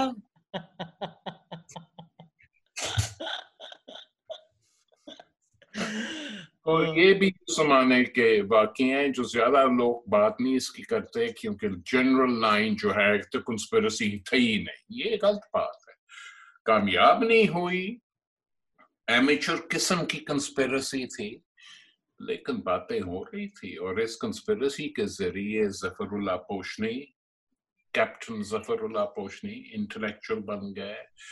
میجر اسحاق نے اپنی ریڈیکل موومنٹ چلائی, اس میں چلے, تو اس کا اثر کچھ تو ہوا تھا. سب نے جیل کاٹی. اور اس دوران فیض صاحب منٹگمری جیل میں تھے. منٹگمری کا کیا نام ہے آج کل یار؟ ہاں ٹھہر جاؤ, اڈیالہ تو نہیں ہے, that's the most famous jail in Pakistan. Montgomery jail میں تھے فیض جب انہوں نے یہ دستے سبا اور کتابیں لکھی. تو ان کے لیے کافی پروڈکٹیو وقت تھا لکھنے کا. اور سب سے اچھی نظمیں, ناٹ سب سے اچھی, کئی بہت اچھی نظمیں اس جیل میں لکھی. لیکن اتنی سیریس بات نہیں تھی, نہیں تو مار دیتے. کسی کو نہیں ایکسیکیوٹ کیا, فوجیوں کو بھی نہیں ایکسیکیوٹ کیا. اکبر خان کو نکال دیا فوج کے سے باہر, اور بھٹو نے پھر اسی اکبر خان کو پھر فوج کے ساتھ پنگا لیا, یہ بھی فوج کو بتانے کے لیے کہ میں اپنی فوج بناؤں گا, تمہیں نہیں میں ٹرسٹ کرتا. Akbar Khan became the head of the National Guard, جو جنرل بھٹو کے جنرل گارڈ, جس سے فوج کو بہت غصہ چڑھا کہ اس نے تمہارے خلاف بغاوت کی کوشش کی ہے. تو یہ اس قسم کی چیزیں بھٹو کر دیتا تھا, but without thinking it too deeply. چلو اکبر تم بنا لو. I think Bhutto also like cult of personality میں بہت بلیو کرتے تھے نا. I think ضیاء الحق کو بھی انہوں نے اسی لیے پروموشن دیا کہ for lack of better term چاپلوسی وہ بہت اچھی کرتے تھے. آپ نے ایک پلے بھی لکھا ہے لیپرڈ اینڈ دی فاکس, جس میں آپ نے ڈسکرائب کیا ہے. Do you think Zia ul Haq was this master manipulator جن کو ہمیشہ سے پتا تھا کہ چاپلوسی کر کے آگے آؤں گا, یا جس آئی تھنک آپ نے کہا تھا کہ Kissinger also killed Bhutto, so that he was just right man at the right job? دیکھیں انہوں دنوں سے جنوری 1977 میں پاکستان تھا, اور بھٹو نے کافی بدتمیزی کی. I used to board a plane to come back. First I was boarding a plane at Lahore to go to Delhi. میں نے JNU میں تقریر کرنی تھی. نئے تعلقات شروع ہوئے, فوکر فرینڈشپ کے جہاز تھے. میرے ساتھ بیٹھے ہوئے تھے سید فدا حسن, جو پاکستان کے پہلے سفیر تھے انڈیا جنگ کے بعد, بنگلہ دیش کے بعد. تو ہم باتیں کر رہے تھے, تو suddenly jeep surrounded this Fokker front, police jeep surrounded the plane. ہم دیکھ رہے تھے پلین نہیں چل رہا, تو جیپس کے سینئر پولیس آفیسر آئے, جہاز پہ چڑھے. فدا حسن میرے کان میں کہتے ہیں I hope it's for you not me. چلو میرے لیے تھے. میں نے کہا یار کیا ہو گیا؟ کہتے ہیں سر کیا گستاخی معاف کریں, آپ کی کار کا ہم نے انتظام کیا, آپ کو گھر لے جائیں گے, سامان آپ کا ہم نے اتروا دیا. تو میں نے اس پولیس والے سے پوچھا, میں کہ یار ہو کیا رہا ہے؟ کہتا ہے بھٹو نال کو پنگا لیتا ہونا تسی. میں کہ میں کیوں نال پنگا لینا ہے یار, ملک چلا رہا ہے, میں کی کیتا ہے؟ کہنے تسی گلاں کردے رہندے ہو, ਤੇ ਤੁਸੀਂ ਕਾਫੀ ਹੁਸ਼ਿਆਰ ਆਦਮੀ ਹੋਏ ਤੇ ਸਾਨੂੰ ਵੀ ਪਤਾ ਹੈ ਤੇ ਫਿਰ ਪੰਜਾਬੀ ਹੋਏ ਮੈਂ ਕਿਹਾ ਨਹੀਂ ਐਸੀ ਗੱਲ ਕਿਹੜੀ ਹੈ ਕਹਿੰਦਾ ਨਹੀਂ ਇਸ ਤਰ੍ਹਾਂ ਦੀਆਂ ਗੱਲਾਂ ਬਹੁਤ ਜ਼ਰੂਰੀ he was a Punjabi nationalist police officer any man का I don't think ऐसी बात नहीं है anyway घर चला गया फिर मैंने कहा चलो इंडिया नहीं जाने दिया इस पर वो भुट्टो ने अपने से खालिद हसन जो के प्रेस सेक्रेटरी उसको कहा why does he want to go to India from here Khalid Hasan told me कहता है मैंने कहा सर हाफ फ्लाइट है उनको आप कहाँ से वो जाने दे कहते हैं नहीं जाना let him go back to London and fly to India from मैंने कहा चलो यही करना पड़ेगा कराची में पहुंचा पीआई के जहाज चढ़ने लगे थे फिर यही मजा पुलिस आ गई मैंने कहा यार ये तो मुसीबत डाल दी है इसने अच्छा फिर उतार लिया just to be unpleasant उसमें किया तो कुछ नहीं कि you're not allowed to leave the country मेरे पासपोर्ट पे अभी तक है वो जो पुराना पे लिखा हुआ है offloaded और पाकिस्तान का ठापा चलो finally I managed to get out people said to him don't be crazy why are you doing this no people didn't say lots of people got worried so lots of British left MPs France में Jean-Paul Sartre Simone de Beauvoir सबके दस्तखत आए क्या कर रहे हैं ये तो छोड़ो इसको एकदम उससे इसको बहुत गुस्सा चढ़ा और खालिद हसन ने मुझे बाद में बताया कि सबसे ज्यादा उसको गुस्सा चढ़ा कि Jean-Paul Sartre ने क्यों दस्तखत किए तुम्हारे लिए मैंने कहा यार मेरे दोस्त जाके कहना हमें पता है तो जो फ्रांस में तुम्हारे बहुत नजदीकी हैं तो उन्होंने कहना साहब ने बड़ा इससे गुस्सा चढ़ गया मैं क्या चलो छाड़ते देता सी कहना हाँ छाड़ देता सी तो मैं फिर अच्छा ये बात बताना इसलिए फिर यहाँ पहुंचा बेनजीर थी तब ऑक्सफोर्ड यूनियन की सदर वहां मैंने एग्री किया था टू स्पीक ऑन चिली कि चिली में क्या हुआ तो मिला मैं मुर्तजा भुट्टो भी वहीं था तो मैं ऑक्सफोर्ड गया तो बेनजीर डिबेट के बाद मुर्तजा भी आया कहा था थैंक्स ग्रेट स्पीच यार मैंने बहुत सीखा है तो बेनजीर मुझे पकड़ के ले गई कि चलो जाके खाना खाएं मैंने कहा कि कहती I am sorry what happened to you in Pakistan but you know my father he can be very small minded and jealous मैं क्या उसे थ्रेट कर रहा हूँ यार ये मुझे पता कहती है नहीं तुम लिखते रहते हो वो पढ़ता है जो तुम लिखते हो चलो बात खत्म हो गई कहती है तुम यकीन करो इस डिबेट से पहले मुझे फोन आया इस्लामाबाद से फ्रॉम हिम माय फादर कहते हैं तुमने आज तो शाम को डिबेट के लिए मेरे बड़े दुश्मन को बुला लिया है मैंने बेनजीर को कहा कि अगर वो मुझे दुश्मन समझता है तो उसे ये नहीं पता अभी तक लगा उसके असल दुश्मन कौन है तो कहती है नहीं दूसरा सवाल जो उसने पूछा है कि तुम उसको आज मिल रही हो उससे पूछो कि उसका क्या ख्याल है पाकिस्तान में क्या होगा तो मैंने कहा ये मुझे कभी नहीं भूलेगा मैंने कहा क्योंकि I met lots of people मुझे पता था हालात क्या मैंने कहा बेनजीर ये सुनो tell your father there's a military coup being prepared. It's obvious to me. The way some of the opposition is behaving. The military coup is in motion. It's a question of when they'll strike. Either that or he'll be assassinated. Mecca, there have been 2 attempts already, one in Balochistan, one in the NWFP, Pakhtunkhwa. And uska Benazir ka jawab tha, suno, listen. अंग्रेजी में ये गुफ्तगू कहती है listen assassination no one can prevent if someone is determined enough American presidents get killed but the military never मैंने क्या बात कर रही हूँ कहती है and she General Zia is in our pocket मैं क्या this is very dangerous thinking tell your father from me no Pakistani general, not a single one, is ever in the pocket of any civilian politician. The time for that was very soon after Bangladesh. That's gone now. Suna mujhe. I disagree with you. بعد میں then she said, I'll never forget what you told me. I said, did you pass it on? She said, yeah, I did pass it on. But اس کی self confidence اتنی تھی بھٹو کی کہ سوچتے تھے کہ ضیاء کو میں نے پروموٹ کیا. یہ سوچنا کیوں ایسے آپ سوچتے ہیں؟ Zia is not an individual, he's the head of an institution. آپ نے اس انسٹیٹیوشن کا سوچنا ہے.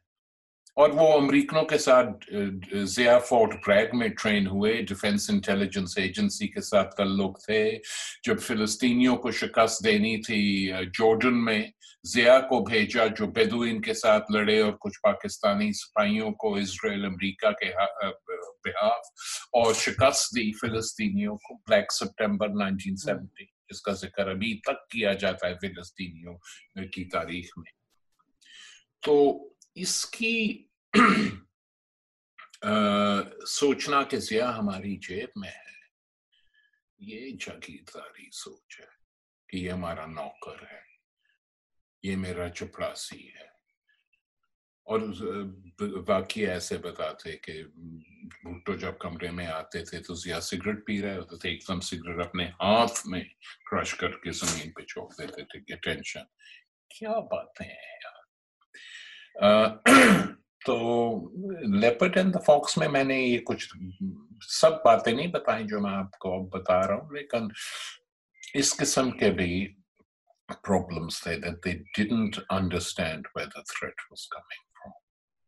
انہوں نے ایک دفعہ مودودی کے گھر کے جا کے ورنڈے میں بیٹھ گئے کہ سمجھوتا کرو. بات اس سے بہت آگے چلی تھی. مودودی بھی اس وقت نہیں بچا سکتا تھا, امریکنوں نے فیصلہ کر لیا تھا کسی طرح اس کو ہٹاؤ. کافی ان کو آفر آئے بھٹو کو, یہاں آ جاؤ, وہاں آ جاؤ, ٹرکی آ کے یہاں. اس کیس میں he refused to leave. He could have saved his life if he'd left or stayed in exile. He didn't. اس وقت پھر ان کو بہت سوچا ہوگا جیل کے اندر ہو کیا رہے ہو کیا. He was sure they would kill him actually after a certain period. He was sure. اور سپریم کورٹ کو جیسے مینیپولیٹ کیا جنرل ضیاء نے. تو یہ ہے بڑی سیڈ کہانی ہے ہمارے ملک کی تاریخ کی. لیکن اس کے بعد تو 70s کے بعد تو فوج کا کنٹرول پھر افغانستان کے بعد بالکل سخت ہو گیا, اور یہ فوج کا اور فنڈامنٹل ریلیجیس فنڈامنٹلزم کا جو پیکٹ بن گیا وہ ابھی تک چل رہا ہے. So America wanted Bhutto dead just because he lied about the Muslim bomb کہ ہم bomb نہیں بنا رہے, or was there something more? I think they didn't trust him. He was getting too big for his own shoes. ہاں, and he would give Nixon کو Kissinger کو Bhutto lecture دے دیتا تھا کہ دیکھو انگولا میں تمہاری شکست ہو گئی, کبھی سوچو بیٹھ کے کہ ساؤتھ افریقن فوج گئی انگولا میں, اور کیوبن, بھٹو نے اس کو کہا چھوٹا سا جزیرہ, ٹن پاٹ کنٹری, ان کی فوجیں گئیں اور ساؤتھ افریقہ کو شکست دے آئی, تم لوگ کیا کر سکے. کسنجر کو بہت غصہ چڑھ گیا, لیکن یہ وجہ نہیں تھی. دیکھیں امریکنوں نے کہا ہمارے لیے ہم نہیں اس کے ساتھ کام کر سکتے, we don't trust him. بم اس نے بنا لیا, اور فوج ہی آ جائے تو بہتر ہے, فوج سے ہماری بات چیت ٹھیک ہو جاتی تھی. تو سنا ہے کہ فوج نے پوچھا کہ آپ کو کوئی objection ہے if he is tried according to the law of the land and dealt with, اور امریکن نے کہا we have no objections. Gulf state سے بڑے انہیں میسج آئے بھٹو کو نہ مارنا. گدافی نے بڑی کوششیں کی بچانے, اس کو نہ مارو, لیکن گرین لائٹ جہاں سے آنی تھی وہ آ گئی. کیس آف ایکسپلوڈنگ مینگوز کی بھی گرین لائٹ امریکہ سے آئی تھی. یہ مجھے نہیں پتا کہ امریکن سے آئی تھی یا اندرونی حالات. ضیاء صاحب کی جو بیگم تھی وہ کہتی تھی اپنے یہاں نہیں کروایا. I mean military involvement in it is obvious, کسی نہ کسی کو پتا تو ہوگا. उसके बगैर कंप्लिसिटी के उसके बगैर तो हो नहीं ये सकता। बात हो ही नहीं सकती थी जी। यार। लोग तो कहते थे असलम बेग का हाथ है इसमें, मुझे नहीं पता, डॉक्यूमेंटेशन कोई नहीं छपी, लेकिन बिल्कुल हो सकता। उसकी वजह ये है कि after the Afghanistan after the Russian withdrawal in Afghanistan, Pakistani फौज एकदम भूल गई कि उन्होंने कहा ये तो हमारी जीत है। भाई तुम्हारी जीत कैसे है? ये मगरब की जीत है, अमेरिका की जीत है, उनके हथियारों उनके पैसों के बगैर तुम क्या कर सकते थे? या अगर उन्होंने अपोज की होती, बिल्कुल तुमने उनकी खिदमत की, तो तुम्हारी जीत ये कहाँ से? लेकिन उसके बाद इन्होंने कश्मीर में भेजे जिहादी पाकिस्तान से कि हमने अफगानिस्तान रूस से छीन लिया, कश्मीर को छीन लेंगे। बिल्कुल बेवकूफी। तो जो कश्मीरियों को they have to pay the price for that till now. तो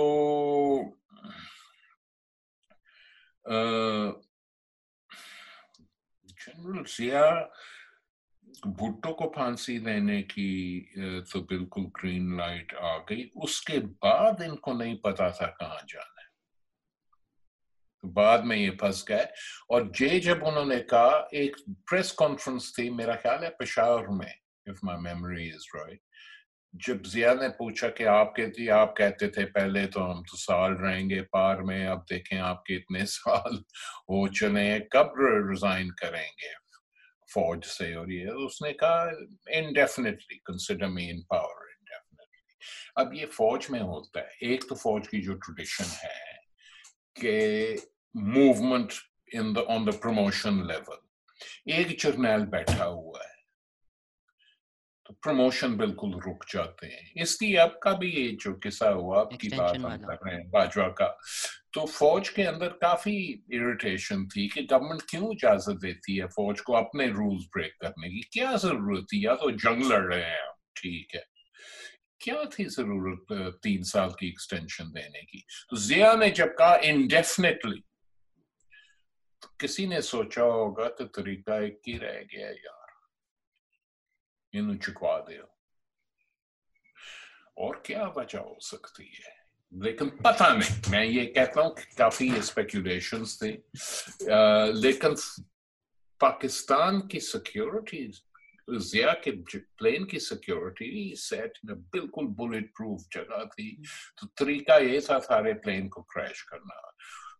और अमेरिकन, मेरा नहीं ख्याल ये अमेरिकनों की, क्यों अमेरिकनों ने फैसला किया होता है इसको उठवाने का, और भी तरीके थे, उनके पास बहुत तरीके होते हैं। अपना अमेरिकन और साथ नहीं मरवाते एम्बेसडर को, साथ नहीं मरवाते, एम्बेसडर को और उसके कुत्ते को ले गए जहाज में, I'll give you a lift ambassador.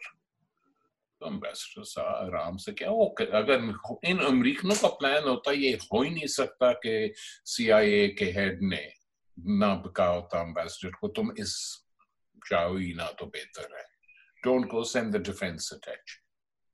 So how do you see Benazir's death and assassination? आपकी रीड क्या है उस पर? यार सच्ची बात पूछो तो किसी को नहीं अभी पता, कहानी नहीं निकली, बहुत से फर्क इस पे हैं, थियरीज और स्पेकुलेशंस, किसने मरवाया। सबसे जो कन्विंसिंग है और सबसे मुश्किल जो है कि इसको भी अपनों ने मरवाया। काफी सर्कमस्टेंशियल एविडेंस जो है कि मुशर्रफ इनको ऑफर कर रहे हैं मिलिट्री प्रोटेक्शन, कहती है नहीं हमारी अपनी सिक्योरिटी है। इस सिक्योरिटी का इंतजाम किसने करवाया? जरदारी ने। और क्या नाम था वो जो इंटीरियर मिनिस्टर इनके होते थे? रहमान मलिक का। क्या, किस नेक आदमी का आपने नाम लिया? तोबा रहमान मलिक का ये चार्ज थे। जो न्यूज रील्स उस वक्त की हैं उसमें कुछ अजीब ही बातें हो रही हैं, रहमान मलिक सिग्नल कर रहे हैं, تو سوال پھر اس زمانے بھی جب بےنظیر کے فوت ہونے کے بعد ایک نام اٹھا کہ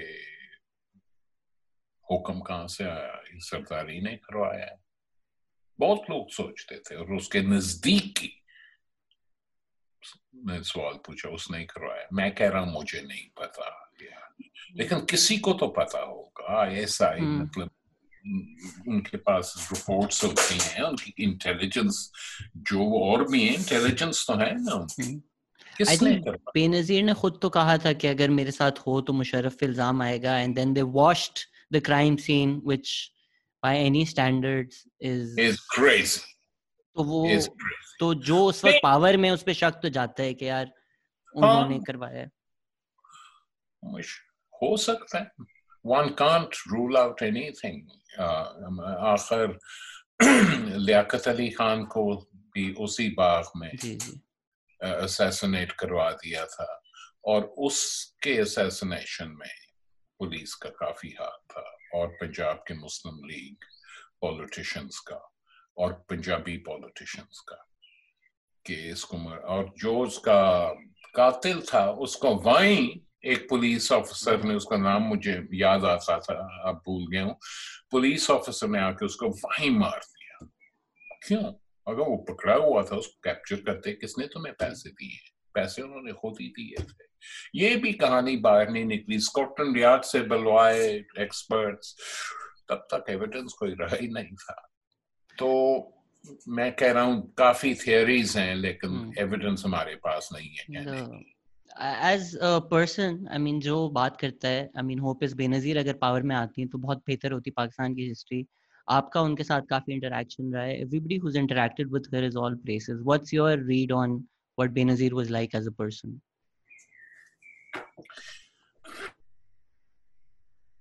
Political discussion I had with Benazir was while her father was still alive and in power.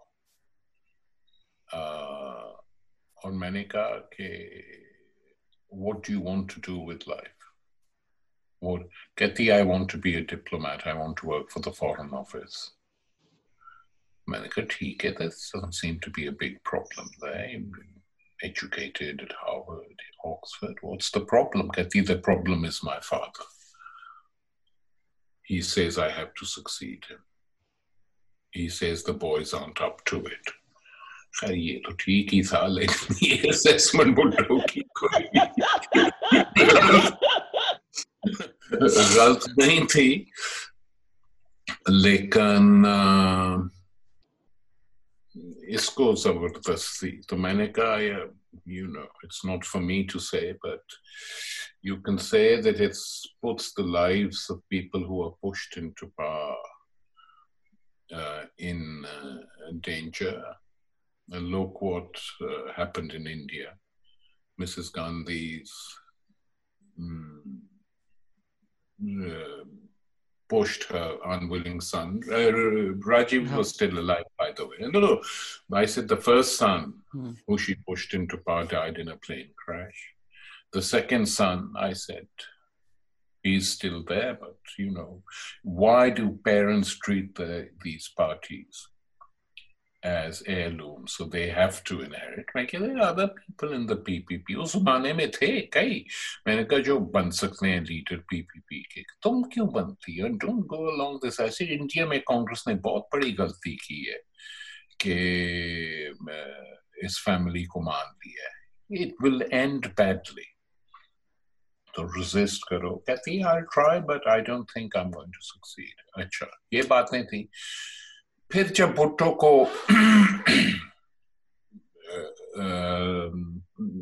فوج نے coup d'etat کے ذریعے ہٹا دیا, ان کے خلاف یہ بوگس سا کیس چلا, ان کو پھانسی دے دی, اس کے بعد تو یہ بے نظیر کو کہنا بالکل فضول تھا اور غلط تھا, نہ کوئی جائز نہیں تھا. اس نے پھر کہا, اور بے نظیر اور اس کی والدہ نصرت نے بہت جرأت دکھایا ان دنوں میں اپوز کرنے کا. پبلک میٹنگز, بے نظیر کو جیل میں دے دیا, ڈال دیا.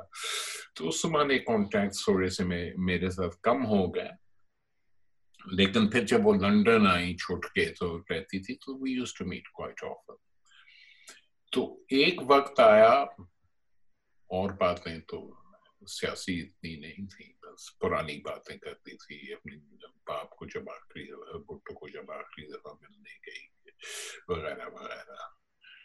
लेकिन फिर एक दफा जब वह मूवमेंट थोड़ी सी चली पाकिस्तान में जिया के खिलाफ, तो फिर कहती थी people are saying I should go back. तो मैंने कहा जरा मुझे, I spoke to lots of people from the PPP and from non-PPP sources, उन्होंने कहा मोड गवर्नमेंट के खिलाफ बहुत है, you should encourage her to come back. मैंने कहा मैं तो, it's not my responsibility. मैंने कहा Benazir, the timing is not a bad timing, but it's your decision. I can't come back. कहती you come with me. मैंने कहा no, I'm not coming with you. That will finish. You go. And let's see what happens. चलो फिर Lahore, she was due to arrive in Lahore. हमने बहुत documentary cameras वगैरह तैयार किए, भेजे उसके साथ. उस ज़माने में मैं एक टेलीविजन प्रोग्राम को एडिट करता था, द बैंडोंग फाइल. वो हमारा ही प्रोग्राम था, कोई सेंसरशिप नहीं थी. हमने तैयार किया, इसके साथ जाओ. तो फिर बात हुई उनके बेनज़ीर के साथ के कहती है फिर tell me something, what is your instinct now? Will there be people to greet me in Lahore? I think there will be many people to greet you. How many I can't tell, but a lakh at the minimum, if not more. So but she discussed the plan with me, the move from the airport to Mochi Gate. Yeah? So then she said, Tariq, I haven't got a speech. So Manika, that's not a problem. Let's sit down and write it. Manika, but you have to speak in Urdu and throw in a few words in Punjabi. Benazir, you can't speak in English. So Anini Bata Hosa. No, I know. So I helped her prepare that first speech in Lahore to the last detail. And then I said, and actually some of our party people were there listening to us, me rehearsing. This boy from Junk, jo party PPP ka kafi leader hota tha. He was sitting when we were rehearsing often. Sometimes her female supporters and secretaries sunte rehte the. So I said at this point, after we built up the case, you have to speak to the Lahori masses in Punjabi because they'll be very happy. And they'll reply. So she said, what's the question? I said, usko sikhaya kaise kehte hain? Ziya jave ya rehve? So she said, I said, it means should he stay or leave? She said, what do I do if they shout back saying he should stay? I said, no one's going to shout back like that. If they're going to shout back, they wouldn't be there.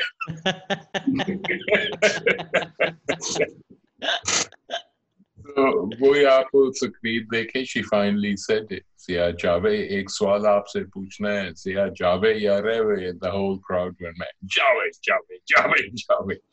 And she told everyone. I said, do not spread this word around. She told the Newsweek correspondent, okay, Tariq Ali wrote my speech. Manika, it's not in your interest to say this. But anyway, many denies, often to the bourgeois press, I denied it. I know her, but तकरीर उसकी अपनी. Lekin that's uske baad bhi, when she came to power, we met a number of times, and she said the first time she became prime minister, or meeting hui. What do you advise? I advise something. I said the army is against you, the civil service is against you, your own president is a son of a bitch, bureaucrat. I said these people are going to. So I said everything you do should be done in the open, so people know. what you can do, what you can't do. I said, I personally would go for 3 very elementary things. Girls and women's education, including to and up to special universities, medical colleges, improvement of education in general, a clinic in every village with an attendant doctor or senior nurse, water and electricity in villages in Sindh which don't have it. This will not even cost much. And the creation of 3 special training colleges to train teachers, but train them properly in the philosophy of education, what it is. But how am I going to do that? I said, there are enough people in Pakistan to... Then again, she said, can't you come into it? I said, Benazir, I would love to do it.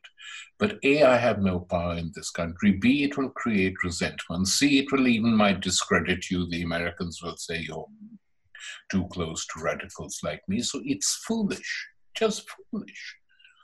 You need to find a team of 10 people. You think it's easy. I said finding 10 people is easy. You have to do it. And if you can't, then you have to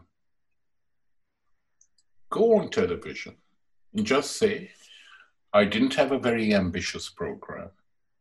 I just wanted to do A, B, C, D. I've been obstructed and blocked every part of the way. I mean, she was scared. I don't blame her. And I was worried. I said, yes, marna de. In one meeting we had, which was on record somewhere, I said, aren't you frightened of being pumped off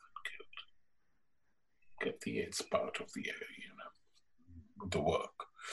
Sometimes they will do it. So then I might as well finish the story about me and Benazir.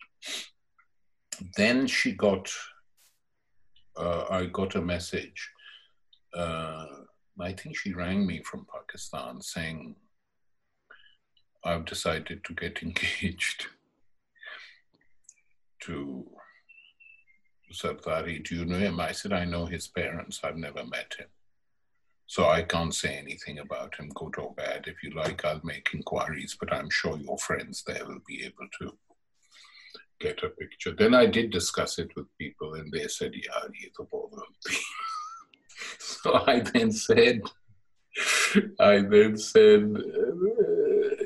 this might be a mistake. And she said, it may be, it might not be, I don't know, but he's the only one who's proposed so far. And in order to survive in this country and deal with the mullahs and go to Saudi Arabia, I need a formal husband. So then she came to London and we talked a lot about this business. I then met Zardari the first time with her at a reception. And almost in front of him, she was sort of signaling to me, saying, what do you think? I didn't say, it's an official function. Kind of late now. Thoda late ho gaya, agar hum us waqt kehte nahi open. Yeah, and then the last conversation I had with her, again in Islamabad in Prime Minister's house, when the cameras were switched off, she said, you've always told me the truth. What are people saying? I said, people are saying that you and your husband are really trying very hard to compete with the Sharif brothers in terms of corruption and money making. That is what people tell me. And I said, in the case of your husband, it's perfectly true. I know that. Everyone knows that. But I'm very sad if you got involved. And she said, Tariq, the whole world has changed. You remain too loyal to everything. I said, this is just corruption. This has got nothing to do with Marxism or anything. It's just sort of simple issue of is a government corrupt or is. Once you get corrupt, that is the way how you're destroyed sooner or later. So I said it, she gave her reply, we parted, and then the next thing, she'd been killed. I was quite sad, actually, because I liked her as a person. I thought it's like an old Greek tragedy. The father dies, hanged by the government. Her brother is killed in Karachi on the streets outside his own house while she is Prime Minister. And all the evidence points to Zardari and his henchmen, who were rewarded later when he became president, who carried out that killing. I'm convinced of that. Very strong evidence. Then Benazir herself is killed.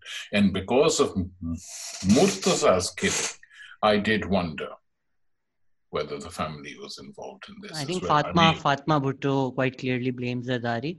But Shah Nawaz की जो killing थी France में, उसमें तो कहते हैं military का हाथ था. हाँ.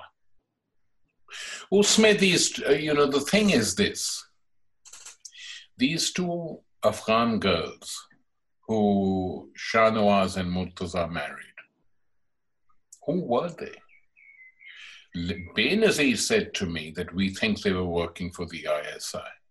So I said, but how come both brothers made the mistakes? Were they very beautiful? What?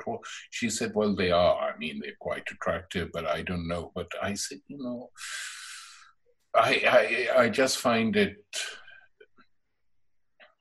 difficult to believe that the ISI would go down to they have other ways. She said, it's quite a convenient way. She said, my brother lay dying of poison.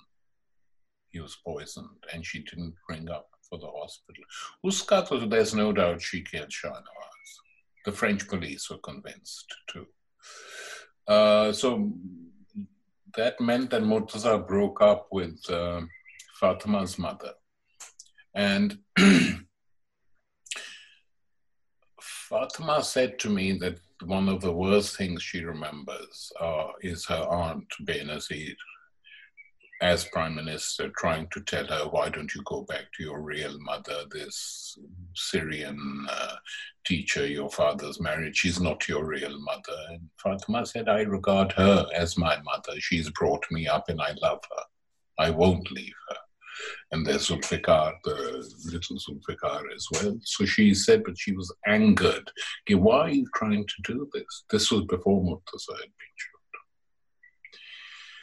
So it's a tragic, sordid, awful story. The story of the Bhuttos. Sir, thank you so much. You've been extremely generous with your time. मैं तो 10 घंटे आपकी बातें No, सुनता it's रहूं. good thing. It's useful to record this, not for my sake, but for the sake of your people of your generation and younger than you, who have never learned the real history of our country. I think यही podcast के साथ भी मैं यही कोशिश कर रहा हूँ कि it's very hard to historically go back and find the evidence for everything, but having a people's history is also very important to have alternative narratives out कि जो सुनना चाहता है, at least a database is there for them. Good. You do a comedy show as well? Yes, I'm a stand-up comedian as well, apart from this podcast. Comedy se bhi I write a lot of satire. I write for Dawn, Friday Times. You were very serious today. No jokes at all. Sir मैं actually अगर आपको सच बताऊं, मैं पूरा दिन मुझे panic attacks आ रहे थे आपसे बात करते हुए भी. I have been watching all your interviews. It's just like talking to a hero कि इतनी इंटेलेक्चुअल जायंट के साथ मैं बात भी कैसे कर रहा हूँ. नहीं, ऐसी कोई बात नहीं है. मैं कहना चाहता हूँ एट द एंड, एक बात सुन लो नौजवान दोस्तों और साथियों को, कि बेशक आप ट्विटर और फेसबुक की दुनिया में रहते हैं और सोशल नेटवर्क्स में, किताबें पढ़नी बहुत जरूरी है. एक आप साल में भी 2 किताबें चुन लें कि मैंने इनको खत्म करना है, A to Z शुरू करके मैं खत्म करना है, और नोट्स लेने हैं कि इसमें किताब के भूले ना हम अगले 5 सालों में. ये इंकरेज करना पाकिस्तान में बहुत जरूरी चीज है, बस और कुछ नहीं. सर कोई है रिकमेंडेशंस आपकी किताबों नहीं, यार रिकमेंडेशन बहुत किताबें हैं कि आप खुद रिकमेंडेशंस ढूंढें, जाके खुद फैसला करें. Sir, thank you so much for your time. Thank you so much for everything. It's just been an honor and a privilege to even speak to you. Thank you, sir. Okay. Allah Hafiz. Allah Hafiz. Thank you everybody for listening. As we say. Take care.